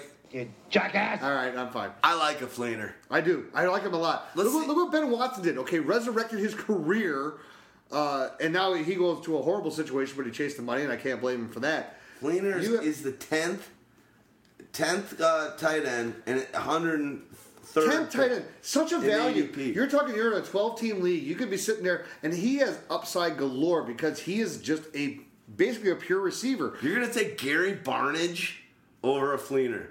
You're going to take a Julius Thomas over a Fleener. Now, there's the one. Okay, that's what's interesting. Okay, like those two guys are ahead. I would take Ertz. I would take Walker over a Fleener. But Julius Thomas is my most major adjustment you'll see from version 3 to version 4. I like him. I've had him. I think I have Thomas as like my 3 or 4 tight end. He needs to go down. I don't believe it because all of the value of where he got his money from was from the 12 touchdowns each year that he got from Peyton Manning, and he is not a guy that is just a breakaway type guy. I got him at 16. He's a guy that has to help Blake Bortles to get his 35 touchdowns. So I mean, I'm bringing it back full circle. I don't know. We'll see. One guy I'm going to say while we're talking about Julius on the show, Hearns. I'm starting to like a little more. I feel like people love him, but he's got a lot he's got the most yards, like 1,830 yards through 2 seasons, most ever for a wide receiver, undrafted wide receiver. And this is a guy that was a highly recruited, went to Miami, so I'm starting to like him a bit more. So all right, I think this is good. Yeah, we're done. We're done. All right, hey, Pyros, we love you guys. Thanks for joining us and listening to this Pyro podcast, show number 227. We hope you weren't disappointed. I don't think they were. Houdini, it's always a friggin' pleasure talking fantasy with you. OC, Stag Party, Mo. Thanks for giving us some of the guys that you thought might be. You didn't tell them the music. I was going to. No, we didn't. We usually mentioned that earlier, so. But I'm sorry to interrupt your close. No, it's all good. Too many Valverdes for Houdini tonight. We're all good, dude. It's Friday. That's why we like doing shit on Friday. When we do shows on Saturday, it's like, hey, we're hungover. We're not gonna start drinking at 11 in the morning. But yeah, the music tonight is one of my favorite bands. Favorite bands. And that's Happy Mondays out of Manchester. One of the old school, late 80s, 24-hour party people bands. That movie, if you ever knew about it. 24-hour party people? Yeah, that they were like one of the original psychedelic, total tripper, Sean Ryder bands from London. And if you guys that's the name of one of their songs, 24-hour party people. You knew it, I didn't know it. I laughed. It's great. Have you seen that movie? No. It's a great movie. You should check it out. When 24-hour party. When did it come out? 4 years ago. Really? Okay. Yeah, it's a good movie. But this is a great fucking band. Thrills, Pills, and is one of their great, and Bellyaches is one of the best top 25 Britpop albums ever. And we listened to the first song we listened with Step On, which it was too sad that we were only able to get a minute and 20 out of it, because that song, in all honesty, I want to play that song again. We can? Yes, I would rather play that than Kinky Afro. No, it wasn't going to be. It was going to be Loose Fit. Oh, Loose Fit. Okay, so it's going to be Loose Fit. Screw Loose Fit. We're going to go back to Step On. We're going back to it because I need to whistle. We need to party. Love Happy Mondays. Friggin' great band. Love you, Houdini. Love that we just get together and do fantasy football. Drop in the knowledge. Bus. Love you, brother. Love you too, dude. Disappointments for 2016 fantasy football season. We are out. We're doing the same song closing out. To be honest, we're going to play Loose Fit after this.